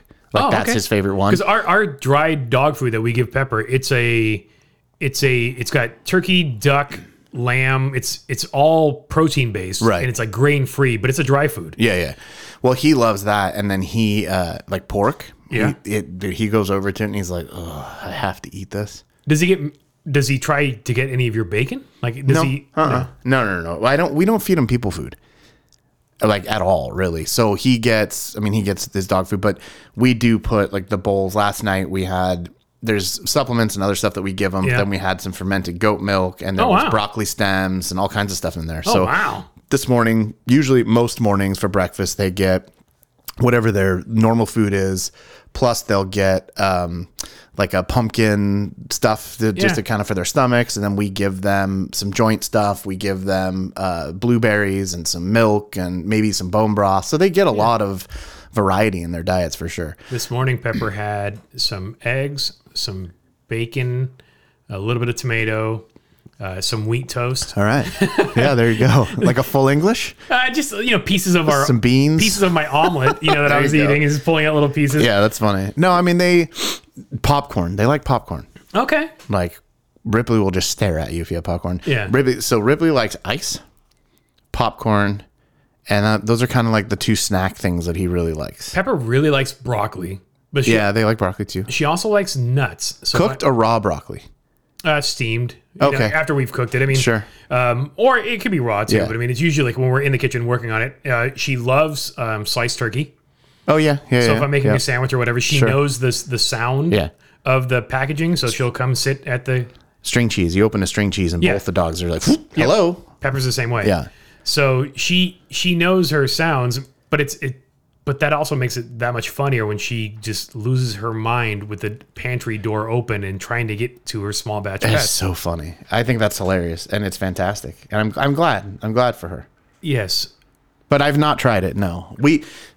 I guess adjacent to food or food related, since we're kind of in that space, we have an air fryer, or had an air fryer, I suppose, and it got recalled. Oh, what for what? No idea. Oh, they won't even tell you? I don't remember. They probably told us, but had to take a picture of it, cut the cord, and take a picture of the cord cut off. Okay. And then I took it to a recycling place because they didn't want it back, but they gave us a gift certificate. For the same amount that you paid for, kind of thing? So we went last night and bought a new Gourmet French door air fry toaster oven convection combo. Like stainless steels? Yeah. Oh wow. I hate it. So I don't hate it. That's not fair. But I made pork chops in it last night, and I'm just not like the way there's a gap in between the doors. And so you think it's preventing it from getting as hot or as... Yeah, and it takes forever. It doesn't have... The old one had like a pause, so you could take the stuff out and turn it. Oh, okay. This one doesn't do that. It's just a single countdown. Like, it doesn't have as many features, but it's bigger. And I thought, okay, this does toast and stuff. No. I don't remember what the other brand was, but it does toast and things like that. So, okay, here's a multi-tool, so to speak. So who sent the recall notice? The manufacturer. The manufacturer did, but through the Target app. And then the gift card was from the manufacturer. To Target. No, the gift card was a digital... Like Visa gift card? Right, but Target wouldn't take it. Whoa, must be windy outside. So Target wouldn't take it, so we had to buy it, convert that gift card to something else. Yeah. And then basically a Target gift card. And then pay the Target card. It's so stupid. My favorite thing to do is whenever I get those like prepaid Visa gift cards, I just go into Amazon, buy a $25 Amazon gift card. I do the same thing. Apply it to my account, and it's done. I do the exact same thing. I'm sure it's money laundering to a certain extent, but it's the only way to get it in a format that's convenient and easy to use. They also, and I just don't understand. Like, I get the convenience of the digital gift card, but it's almost unusable because a lot of places won't let you split a payment. Yes. Right. So if you don't have enough to cover the whole thing, and then you're stuck with 52 cents. Right. Which is why the Amazon thing is super easy because you just add it to the account. Yeah. So anyway, we got a new one. I've only used it once so far, but I'm not loving it yet. And we'll see. We'll see what happens. But the other thing I noticed with Amazon is because I always do the returns and I'll take it to the local Kohl's, and that's the only reason why I ever visit a Kohl's is to return my Amazon stuff. What do you have, a Kohl's or a UPS store closer to you? The Kohl's is within walking distance. Oh, okay. Because I've converted. I'm a UPS store guy now. But for the returns, the fun thing, either way you return it, you can get your Amazon credit within like 3 hours of the return. Yeah, it's weird. If you take it as a credit to your Amazon account, even a return to your original payment is within hours. So that one they say it takes a little longer because I've always had the credit show up immediately. Yeah. That one, they say it's like 1 to 2 days, which I don't care because I'm not hard up for the $14 or whatever it is. But it is weird when I'm walking out of the store and I've already got the credit applied to my account. And it's like, oh, that's kind of cool. It's so weird. It is interesting. I mean, I guess it's just because they scanned it in. They know they now have, what do you call it? Like control over it. Yeah. The, back to cars, I got to drive the Ioniq 5N last week. And it's a freaking riot. How different is it over the regular Ioniq 5? 640 horsepower and 600 almost 600 pound-feet of torque. What's the regular Ioniq 5 have? 320. So like twice. Yeah, it's basically double. Okay. And it is like an absolute. It has all the menus are different, so I didn't get to play with it enough. But I was only in it for a very short amount of time. But launch control is like it's stupid. It's so funny. Is launch? Is it one of the ones where they have you do the brake, hold the brake, and then mash the gas and let go of the? Yeah, but it's like the whole thing. You're just laughing the whole time. Well, yeah. All that torque at 0 RPM is fun. I mean, and I mean, like, okay, having launched the Lucid, which is actually funny. There was a guy parked yesterday out front of the house. I was going to take the dogs to the park in a Lucid Air, and I had a couple hats left over. So I was like, hey, excuse me, do you want a hat? And the guy's like, really? He was so excited. I was like, yeah, it's just a hat, bud. Yeah. But he was stoked. But it is, having launched one of those are just dumb. The Ioniq N is fun. Like it's a lot of power. It's 1,200 horsepower in a Lucid versus 640. Still, these are both still crazy. Well, numbers. the fact that I was talking to somebody about this the other day, the fact that a Camry has over 300 horsepower and we still don't have graduated licensing, is bizarre. But anyways, I think the car looks really good. It's really cool. I turned off it has the noise functions and whatever, and it has some stuff that's like, okay, it's just a gimmick. Yeah. But as a performance EV, it's freaking it, and you consider it's a SUV-ish. Does it have a different battery pack in it? It has to. Yeah. And the motors are different. Well, yeah. Yeah. And that vehicle is interesting because you look at it and it looks like a slightly bigger Volkswagen Golf. Yeah, like I mean, that's four-door essentially Golf, what it is. But it's classified as an SUV. So I think that must be a combination of weight, footprint, because it's not ride height because it doesn't sit up. No, it's not. It's not high at all. But what's cool about that is that now you get privacy glass because it's an SUV. Right, but privacy glass requires a certain ground clearance. Yeah, so I don't know how they do it. It's bizarre. It must be down to weight. So maybe the weight trumps the ground clearance? I don't know. If you're in the automotive industry, you'll realize there are all sorts of these weird, not necessarily loopholes, but requirements to be classified as a certain type of vehicle. Right. And so like passenger cars don't have privacy glass, but SUVs or crossovers do. And it's because they are of a certain height. And because of the height, therefore, you can have tinted rear glass. Did you just let all the rears be tinted on everything? Agree. That's so stupid. But because you can legally tint the windows on it. So, I mean, if you get your car, you go to a tint shop, you can tint your windows, no problem. But it can't come from the factory tinted unless it sits off the ground a certain number of... Which makes no sense. It makes absolutely no sense. But, anyways, it made it more, I guess, solid in my mind that it is a cool car. All right. Like, I had a feeling like it was going to be really cool anyways. And I mean, the range is less. Like, I have that regular Ioniq 5, and I get 280 on a full charge. This is like 240-ish. Okay. But also, you're probably going to drive like an idiot most of the time. So it'll be like 180-ish. Yeah, which is fine. I don't care. I mean, that's the thing. Like, people are complaining about, the range is so much lower in these performance ones and blah, blah. Yeah, but you have to. It's the same thing like your gas mileage is down in a performance car.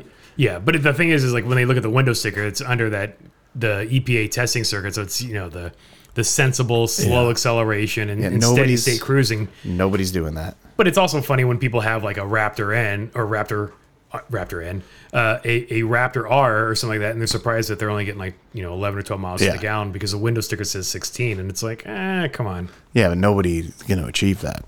Right. And I also think, I mean, fuel mileage as a guide, as sort of a general idea. I mean, I'm supposed to get 20 something and I get 15 in the 4Runner. Oof. And that's if I drive sort of slowish. Yeah.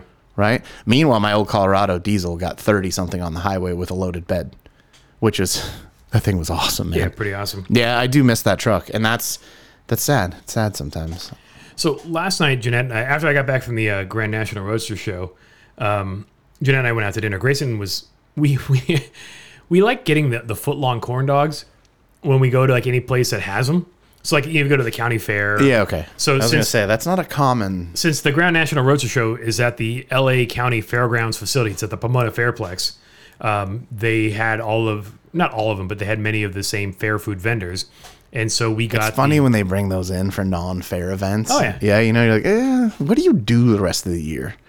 I mean, obviously these weird things. I don't care, but I got my footlong corn dogs. That's funny. So we had them for lunch, and of course we took the photos that we needed to get. But then we went to dinner, and Grayson was still stuffed from the corn dogs, so he stayed behind. So Jen and I go out, we do dinner, and then there's a spot not too far from where we were eating that it's a wholesaler French bakery and macaron manufacturer. So they do baked goods and all that stuff, and they have a small little cookie things. Yes. Yeah. Which if you've ever made a macaron, there's a lot of work for what you get. Like the process is very complicated. I don't like eating them. I wouldn't I don't mind them.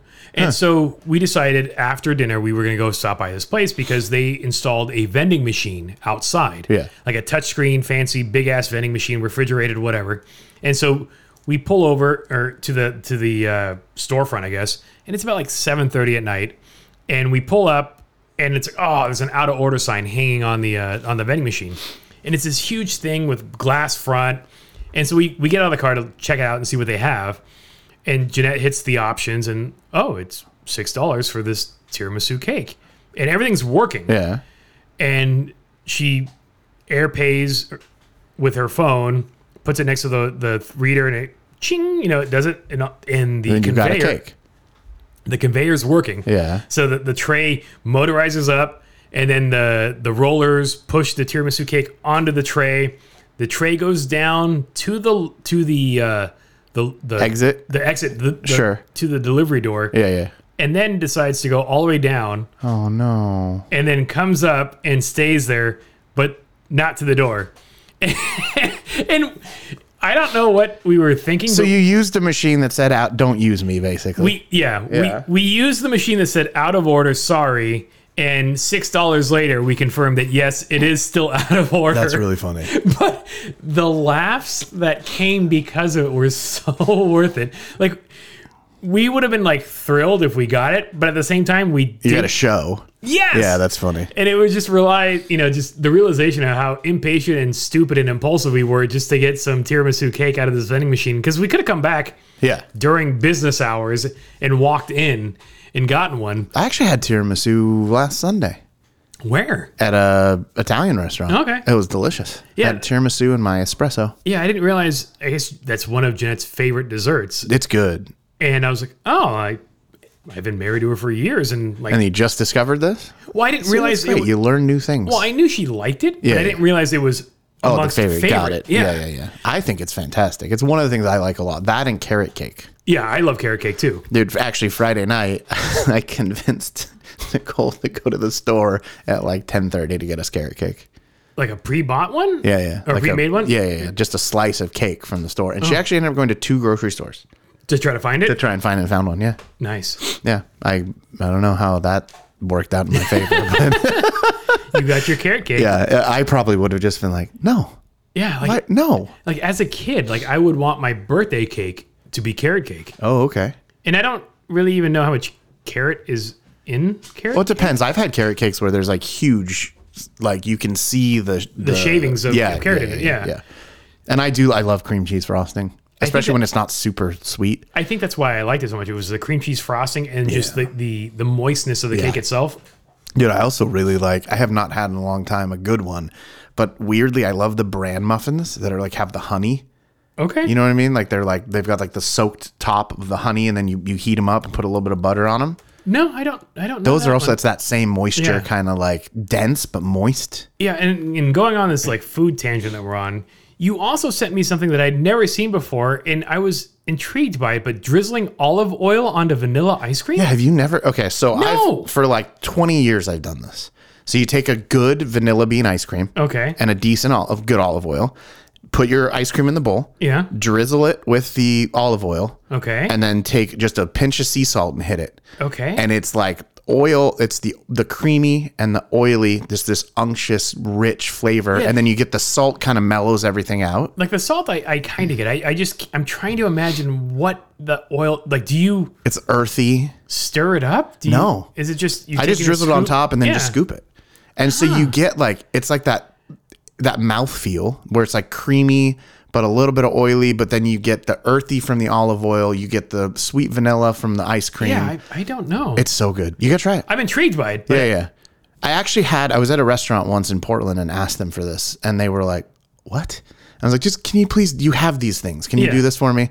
And they're like, okay, fine. And I had been sitting at the bar, and right by the bar was the door to the kitchen. Yeah. And they brought it out, and they're kind of looking at me, and I'm like, yes, I'm really eating this. And then the kitchen door flopped open, and you could see all the chefs in the kitchen trying it.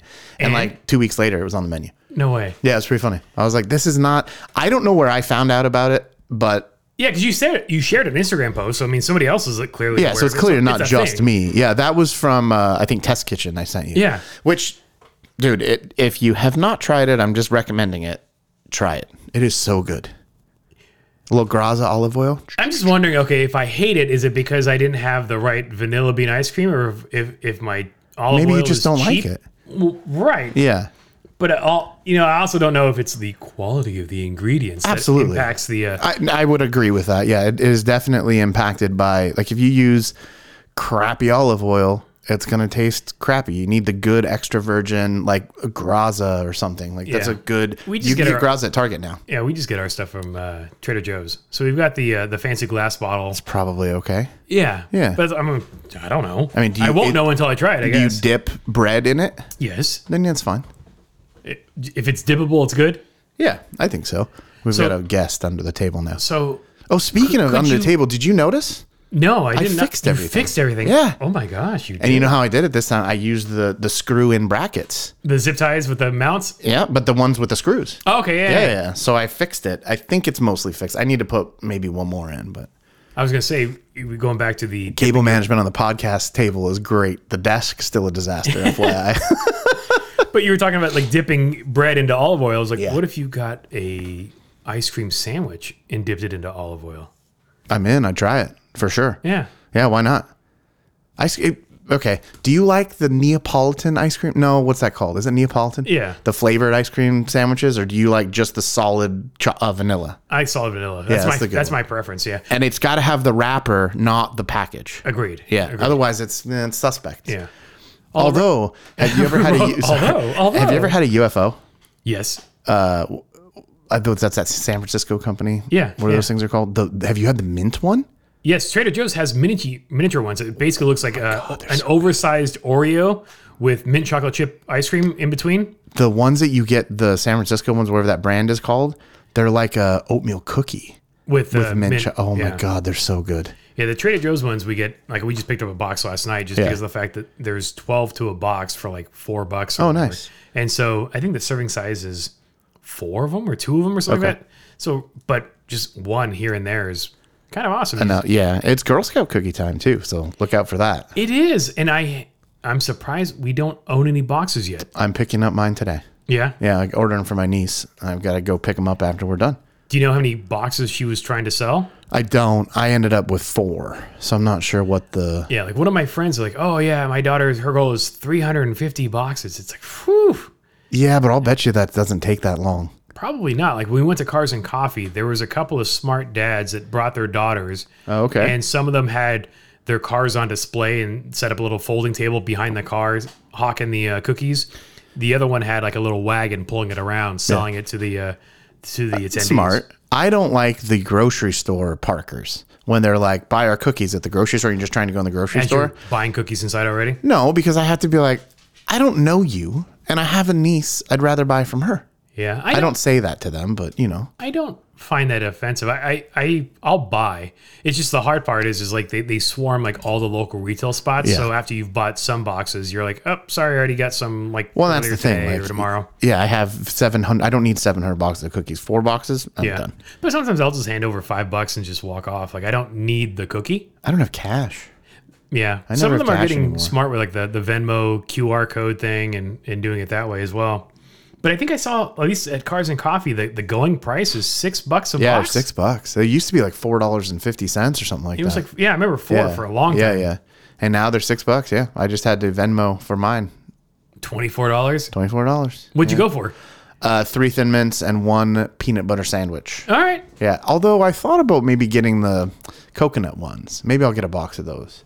Samoas or whatever they're called. Yeah, those are pretty good. I mean, they're not, but whatever.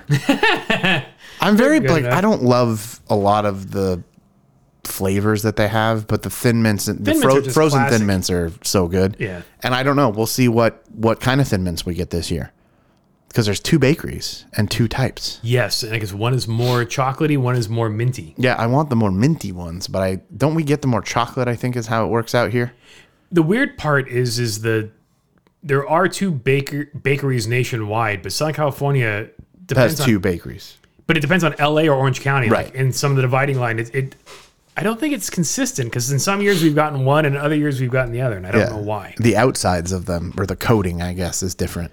Like the way they look, that's how you can tell. Oh. Yeah, there was some chart I saw on the, some diagram. Yeah, I don't know which basically. cookies you got were the right ones. Yeah, I don't know. So speaking of looking different, I back to going to the Grand National Roadster Show. I bumped into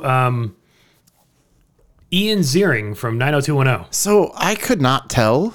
I thought that's who that was, That's who that was. but it looks like the Wish version Well, I mean, in a little bit. compared to, well, Not the Wish version. Maybe like if you squint. when was that show on? I don't know. In the 90s, right? Yeah, so probably. That's 30 years ago. Yeah, yeah.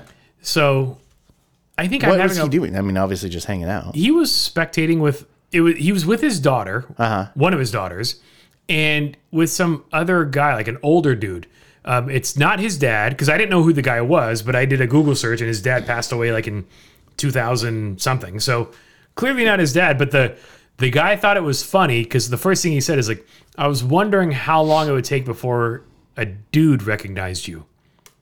Because that's what Was he there was like a lot of ladies that recognized him or something? Yes. Oh, I see. And that's how I noticed at first is I was walking by and these two blondes were taking a photo with him in the middle. So he had his arm around each girl.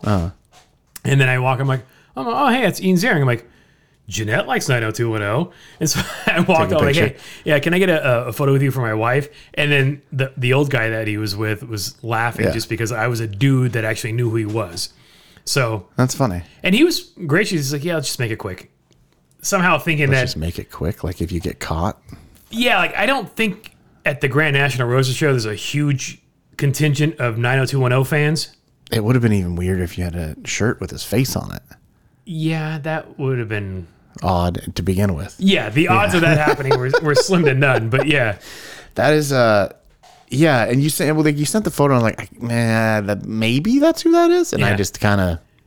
but the funny thing is like in the comments, because I posted the picture last night, and some people were like, "Is that the dude from Sharknado?" Like so, some people realize know him from that. From Right.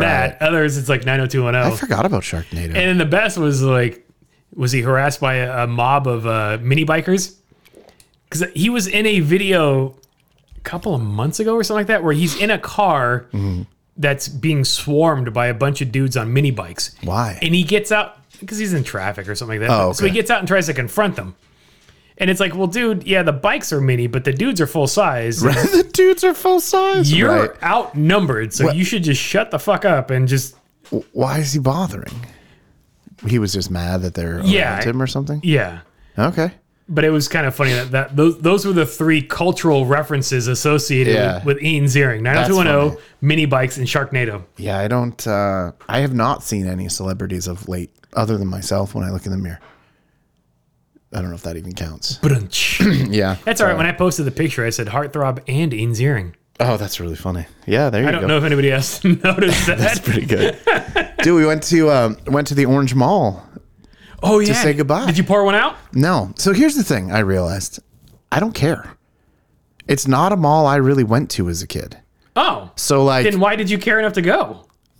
why not? It's right down the street. Well, it's convenient. Yeah, convenient. So we went, but it is funny. So like, yes, most of the stores are gone. The couple stores, there was like I don't know, clothing store that was having a thing. Like everything was on sale. Did they have one of those stores where it's just like an Etsy storefront? Because that's what I noticed in No. malls. Like when the store goes vacant, it turns into like an Etsy storefront. You're like, what the hell is this? No, but there's a piano store, Okay. which is interesting to begin with. They have taken over or had taken over like 5 of the other stores. So they all had notes on them. We're down at this other unit. Come find us. And they had they just had pianos everywhere. Unattended? Well, they were locked up, so you would have to go okay, to the so other you store. had to go- Yeah.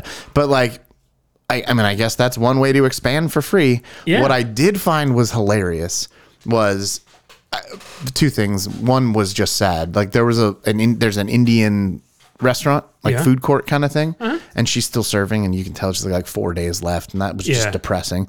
But the number of for lease signs That were still up in a building that's going to be knocked down. Yeah, It's like, why are you even trying? Right. What are you doing? And there's no, as far as I can tell, there's no plan for what they're going to do.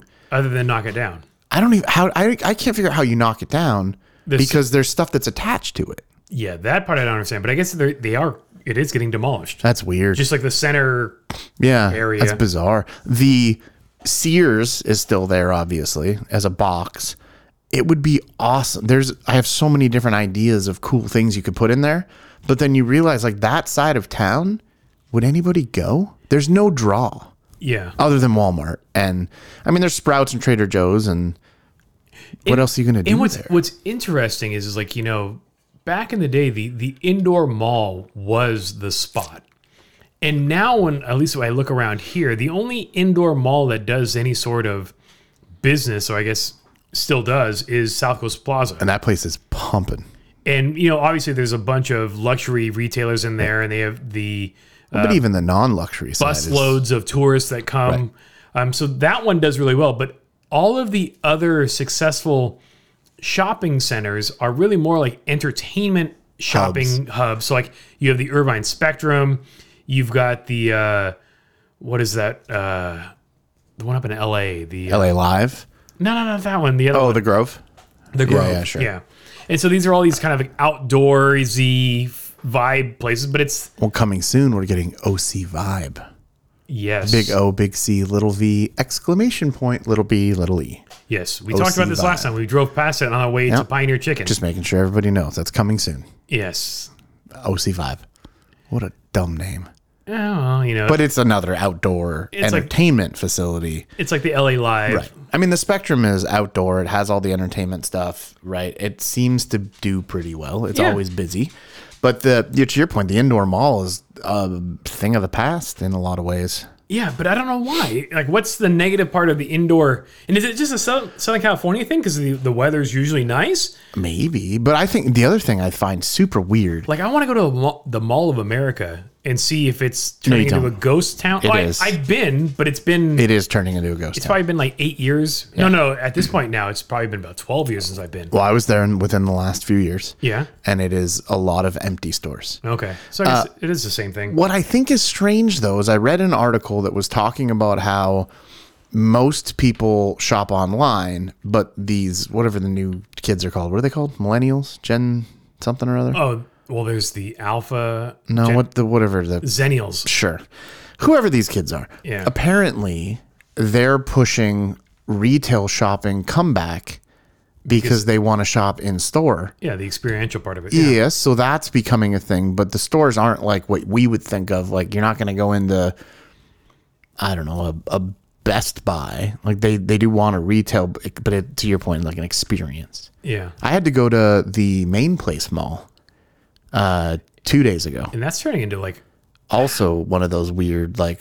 So I went to buy a hat. But they're building like apartment complexes like right there in the parking lot. Like right, but it's also the weird stores. Yeah. Right. So like there's the name brand stores, but there's also they have a place called Cap City, which I've never heard of before.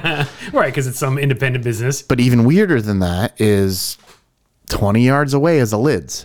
Yeah, why would you compete, or how could you compete against the Lids? I don't know, but why would I understand the mall wants tenants, but like you would think like, oh, this is not really a healthy fit. Yeah, there's a property management company, like not that, well, there's a shopping center by our house that has the most evil property management. Well, that's what you're talking about. Yeah, everything's the same business. Yes, yeah. And like, why would you allow a new tenant to move in when their competition's right next door? Well, it goes back to, we've talked about this before. Why does the Orange Circle have 37 coffee shops? Yeah. Obviously an exaggeration, but still. Yeah. Dude, I took that Hoot Swings or Hoot Hut, whatever the hell it is around the corner. Thing? Yeah. Almost dead constly. Oh, really? Almost empty. Yeah, already. Oh, wow. But it's interesting. So the guy, I don't know if I told you this, but we went in there when they opened day 1 or day 2. And the owner, the franchisee, was there. Yeah. And he said something. He was asking a question. I go, oh, are you the franchisee? Yeah. And this was weird to me. He goes, I own the Blaze Pizza down the street. Okay. And I was like, okay. Thank you for sharing. And he goes, oh, yeah. And I own the one at the Circle, too.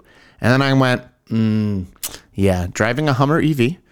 And it's pretty clear what this fate of this place will be, because dude, the Blaze Circle the Blaze Pizza at the Circle, which should be busy, is dead half the time. Yeah. So it must be his staffing. Maybe it's just shit. Bro, I went in there once, and the woman was filling ranch containers on the front counter and like spilling it was disgusting. So I don't know what the problem is, but anyways, the Hoots Hut or Hot Hootie, whatever, probably not going to be there for very long. what's interesting is like even with a franchise, the franchisee can still fuck it up somehow. Yeah. And so Grace and I go to Cars and Coffee on a regular basis. And so the one we go to in San Clemente, California, there is a Chick-fil-A nearby in the outlets. Yeah. And so we'll place an order online. We'll go pick it up in store and we'll eat at the restaurant. But for whatever reason, that store takes the longest to put the order in. So I've ordered online. They know I'm coming. They've got GPS tracking enabled. I get to the store. And then they start? Yes, and I still have to wait 15 minutes. Yeah. It's like I could just... The only reason I order online is so I don't have to stand in line because the cashier could be slow. But what I don't get is I walk into the store, there's at least 8 employees behind the register, in the kitchen area, at the drive-thru window. Doing nothing? Chit-chatting, yeah. And so like I don't get how this works. When I go to another Chick-fil-A, place the online order, I walk in and I walk out with my food almost instantly. But it's their pleasure. That is another creepy thing about it. Yeah. But it's just like, I don't get it. And so I actually, they do they give you the receipt, like, how was your service? And I said, hey, just don't know what, not complaining, but just letting you guys know that for whatever reason, this location struggles with prompt service. Yeah. Don't know why. The drive-through line isn't busy. The customer line inside isn't busy, but there's always a wait. And I showed him the timestamp of like the order, the screenshot. I'm like, I placed the order at 8:15. I arrived at your restaurant like at about 8:45. I didn't have my food till 9. That's weird. It's chicken nuggets. Yeah. Like, I don't get it. I went to this wasn't super recent, but there's a Popeyes that's, it's the only Popeyes around here. Went in, this same deal. For whatever reason, this place, the line could be 3 people and it's like an hour. Yeah. I don't know what they're doing, but I got up to the front and I was like, I wanted to get the strips. Yeah. 3-piece strips. That's all I want. Simple. Yeah, should be simple. She goes, oh, it's a 45-minute wait. And what I was the like, fuck? Do you not have fucking chicken? Are they breading them by hand? I have no idea. Are you going out and slaughtering the fucking thing? Like, what are you doing? And she's like, oh, that's just how long the wait is. And I was like, nope, I'm out. Yeah. I'm out. This is stupid. Meanwhile, went to Costco yesterday. Almost nobody. Really? Yeah. Saturday night at a Costco. I have heard that the best time to go to Costco is actually like in that last hour before closing. We didn't, I mean, we were there at, I would say 5:30, 6. Okay. It wasn't like it was close to close. Yeah, the worst time to go is like first thing in the morning. Like right when the doors open, that's the worst time to go. But no, it was fairly easy. There was no, I mean, other than dumb people at Costco, which is just normal. Yeah. Right? It was not that big of a deal. And then we actually, was that Thursday or Friday? It might have been Friday we went. Anyway, it doesn't really matter. But I've never had this happen before. The guy comes and he's handed me the lane closed sign. He's like, oh, can we hang this on the back of your shopping cart? We were the last person. Oh, no way. And I'd never seen that before. So special. Yeah. And I to get out of here. Yeah. Go to another line. You know, for $20, you can put this on the back of your right. That actually would have been really funny. They're like, how come this line just keeps going? I don't know. Yeah. But I also looked, I'm determined to find this. I have not seen Kirkland branded clothing ever at a Costco. Oh. But it's all online. Yeah. It's everywhere. Can't find it. So I don't know that it really exists. Or maybe I just need to go to a different Costco. All the college students are just wiping it out. Maybe. In theory. So the one that's at the district is a business center. Oh. And those ones have like, you can, depending on the one, you can buy like full lamb and stuff like that. Like you can get some pretty cool stuff. Interesting. So I'm going to have to go check that one out. But I go to this one over here because it's closer. Yeah, there's a bunch of Costco's nearby. But Jeanette and I have for a couple of years had Costco memberships, but since Grayson's been around, basically at least a decade, we have not had a Costco membership. I got it because it was free. One is we don't consume enough food to go through it all before it goes bad. Yeah. Because we're just a family of 3.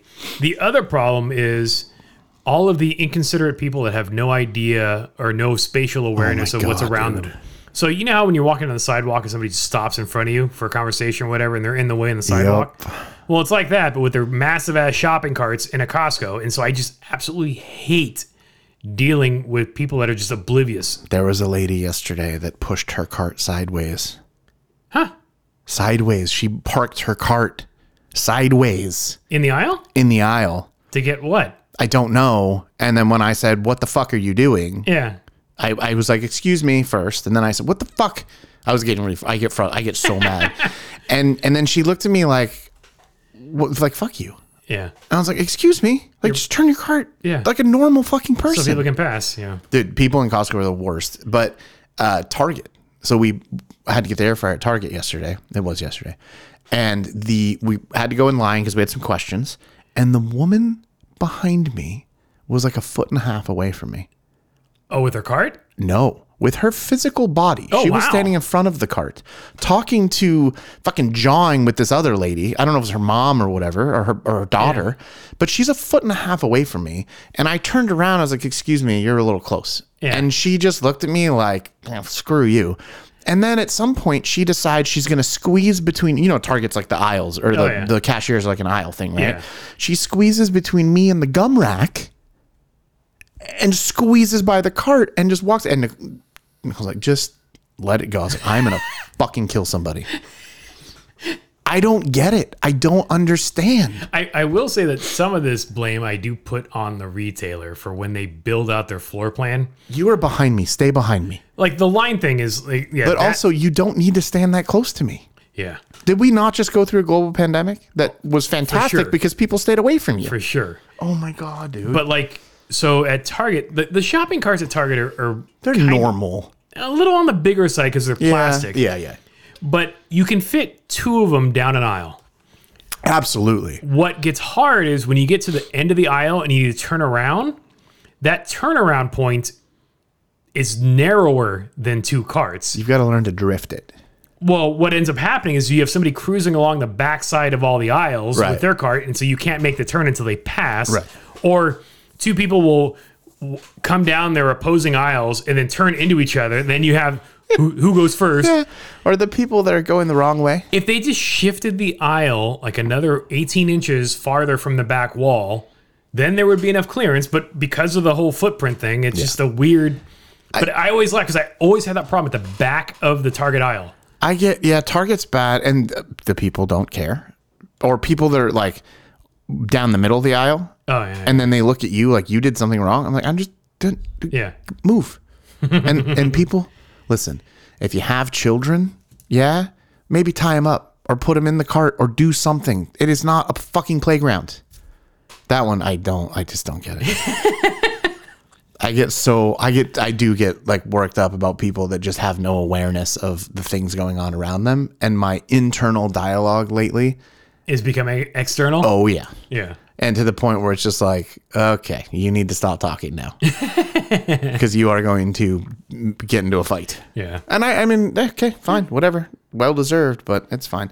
We did go to Knott's recently. And when you were a kid, did you frequent Knott's Berry Farm? Yeah. Okay. So you remember Camp Snoopy? Yes. And you remember all the rides? Yes. They're all getting taken out. Yes. They're redoing it? They're redoing Camp Snoopy. But almost everything's closed. Yes. And it's depressing. The one that actually depressed me the most was it's a Knott's Berry Farm related thing. But growing up, I used to get the Mrs. Knott's jams and jellies. Oh, yeah. They're not going to make those. So they sold the licensing to like Smuckers. Smuckers, right. And so... I remember the jars having like the gold foil label with I remember the fruit that. and the boysenberry jams and stuff. And so that was the thing. Like that was a special jam like when we got it compared to like the regular Smucker stuff. And it's gone. Well, it's gone everywhere but the park. But the park is using a different supplier to build their own. But you can still get them if you have to go. I mean, if you really need it, you got to go to the park. Yes. So that is interesting. And also they just got bought by Six Flags. Yes. Which is another weird thing because do you remember Montezuma's Revenge? Yes. So Montezuma's Revenge is one ride that is a loop. So it takes you up, it drops you, you go through the loop, you go back, and then you go backwards through the loop, and that's the whole ride. That's it. But so what they were doing is they were refurbing the whole thing, came up with a new queue theming and all the rest of that, right? Yep. So they were going to redo it all. But now I don't know if it's because of the sale or what exactly is happening. The loop is gone. And they've just stopped working on it. Oh, so parts of the track are still there. The house is still there. Yeah. Or the ride house or whatever you call those things. But it's just a defunct ride. It's I heard it's still coming back. But there is some sort of unexpected delay or something. I see. With it. But I wonder if it's got something to do with the getting parts for it or something, or making parts for it, maybe. Or maybe they're changing the propulsion system. Yeah, I don't know. Who knows? But it is weird to see just the bits of the track. But not the... Yeah, and we were there at night the last time, and it is interesting to realize a lot. Like, some of the rides are lit. Like, the track is lit up, or there's lights so you can see stuff. Yeah. Some of the rides are just nothing. Like, they're operating. Right. But they're dark. It's really strange. It is kind of weird. Yeah, it's a little weird. But the wood roller coaster at night. Ghost Rider? Oh, dude, it's awesome. I'd never been on it at night. And it is so freaking fun. It's a fun coaster, even in the daytime, but it's a rough ride. Oh, yeah. Yeah. Yeah, it is definitely an old school. Do you remember the Six Flags one? Oh, yeah. What was that? Colossus. Yes. Yeah, that's one, Six Flags. Yeah, but I don't know. I think Knott's is fun. I'm still stoked to have gotten all my money. I've already got my money back out of the season passes. Even what, 4 times? Yeah, 4 times. Yeah, I mean, isn't the season pass just like... It was $100. Yeah. When they came out, or they have that thing towards the end of the year where they do them for $100, but they just updated their app, and it doesn't work. Well, the app doesn't work? No, so you used to be able, you put your season pass in the app. Yeah. It doesn't work. Oh, that's lame. Yeah, like I've tried to add them 5 times, and it's just like, So and I looked it up on Reddit, and we have the physical card. Okay, so that's what you use. Yeah, but you could put it in your wallet, if you have the iPhone wallet thing. The Apple Wallet, yes. Oh, Yeah, there it yeah. is. Yeah. Look at you. Yeah, and I've got my sweet facial hair in that picture. Oh, it does show you a picture in that thing. Yeah, yeah, it I does. figured it just had the QR code and they would see your picture on the other end, but it's got it in the app. I don't know why they take pictures, because half of the pictures I've seen, I'm not sure what the camera was even aimed at. So there's nothing to verify it against. Yeah, well, it's really bizarre. The employees don't care. No, they don't care. Their job is just to stand there. I have not had Mrs. Knott's chicken since I've got the pass, though, and that honestly is a tragedy. Yeah, what are you waiting on? I don't know. We just haven't done it. And do a nice Sunday dinner. We gotta get Jason and Allie will go, and we'll do a little Mrs. Knott's chicken night. Nice. Yeah. So the last time I came over, Ryan and I are doing this tech bartering, where I took off with a JBL soundbar and subwoofer that you no longer had a need for. JBL 5.1. Whoop, whoop, yeah, but it's still a soundbar and sub. And in exchange, today I brought over a dash cam setup Just in time for me not to be able to install it. because of the rain. Yep. But the It is nice that it has the rear. yes, but the rear plugs into the front, so it's a rear camera. But it's so that way you only have to mount one thing on the windshield, but you do also have to have clearance to face it. Oh, I see. So it's not mounted at the rear. Of the car, no. Yeah. So you don't have to run a cable. You can. There's a different option if you want to go that route, but this one it literally just plugs right in. Yeah. With curtain airbags now, that's got to be such a pain in the ass. Which is why I think they did that solution. Yeah. But it also comes with I got you the SD card. I got you the hardwire kit Perfect. and stuff. So Yeah. It'll be nice because the 4Runner has one. I see the weirdest crap, dude. I know. You showed me the one where the lady was walking the raccoon. You know, or the something? raccoon? Yeah. Saw that. A raccoon on a leash. I've seen cars lose their wheels. I've seen accidents. Yesterday, I went to the park. The park was packed. So we had rain, right? End of last week. It poured for a couple days. So a lot of people out and about trying to do everything. There is a massive, the street signs, the LED boards, right? Oh, yeah. It says trails closed. Huge when you go into the park. And yet people don't see Every single trail has a sign that says do not enter, trail closed, do not enter, trail closed. What do you think people were doing? trying to enter. No, they just were. They were just walking past and hiking up into the cliffs where it says don't go. Oh, that's for me. Which is so fucking stupid. You're walking right by the sign, and this is how trails get closed permanently. You ruin the trail, and then they don't let people on there. But whatever. What cracked me up was I saw no less than 3 people do this. There's a parking lot. So you know the zoo is there, right? That little zoo. The parking lot in front of the zoo is not very big, and it gets really packed, and it gets full. They had a sign that said, do not enter parking lot full. So what would you do? Not enter the parking lot. That's what I would do. Yeah. I saw no less than 3 people pull just past the sign, look at it, back up, and pull into the parking lot anyways. Maybe they saw a parking spot that was only to come around and come right back out. Listen, people, just don't be dicks. Yeah. Maybe they were thinking that sign was put up like hours ago and somebody had left in the meantime. But which is a possibility. It was also biased so that it was kind of blocking you had to squeeze past it. I don't get it, man. I don't get it. But it was crazy how busy the park was. And I'm sure it was busy again today. Oh, yeah. Everybody wanted to get their outdoor time before they were trapped. Well, it's 3:02. And so if I see things correctly, you can see the raindrops falling on the fence already. Uh-oh. So it's apparently starting. Armageddon is beginning. Yeah. Yeah. The great SoCal storm of 2024, which is fine. Everything's fine. Don't mind the weather. The local news will make it a I can't watch the news anymore. It just zoom in on the rain gutters, seeing the water flow by, and it's just like, oh my god. Do you know what's funny? Actually, I was listening to somebody was talking about this recently, and news reports, specifically weather reporters. Do they know you don't have to go into the hurricane? Oh yeah. It's just for drama's sake, but. Yeah, totally. You can report on it without actually being in it. Right. Like, there are certain situations you don't have to be outside for. We see it. Yeah. You could just take a picture. Yeah. It cracks me up. It is pretty funny to see those people. I almost wonder if there's some sort of, like, daytime Emmy category for, like, breaking gnarliest news. storm. Yeah, and so therefore they put themselves in harm's way just for that. I don't know. It's pretty funny, though.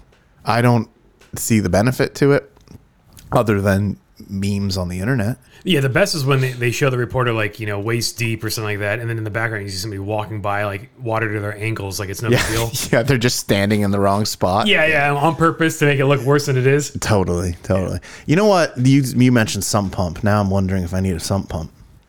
Well, your window to find one in stock somewhere is probably... I have a feeling they're all gone. Yeah. Oh, well. It's like trying to buy an air conditioning unit when there's a heat wave or a fan. It is funny the amount of people that panic, but I don't know if you saw any of the billboards on the way over. The electronic billboards all say don't travel. Severe weather, avoid traveling Sunday through Tuesday. Yep. Which is, I haven't seen that before. At least not that I can recall. No, and I have to go into the office on Monday, but I'm wondering if I can just go, the sign told me not to go. I can't come in. Do you have to go? Yeah, I got to do some testing. So I'm supposed to go into the office. I mean, I'm sure I could do it later. Yeah.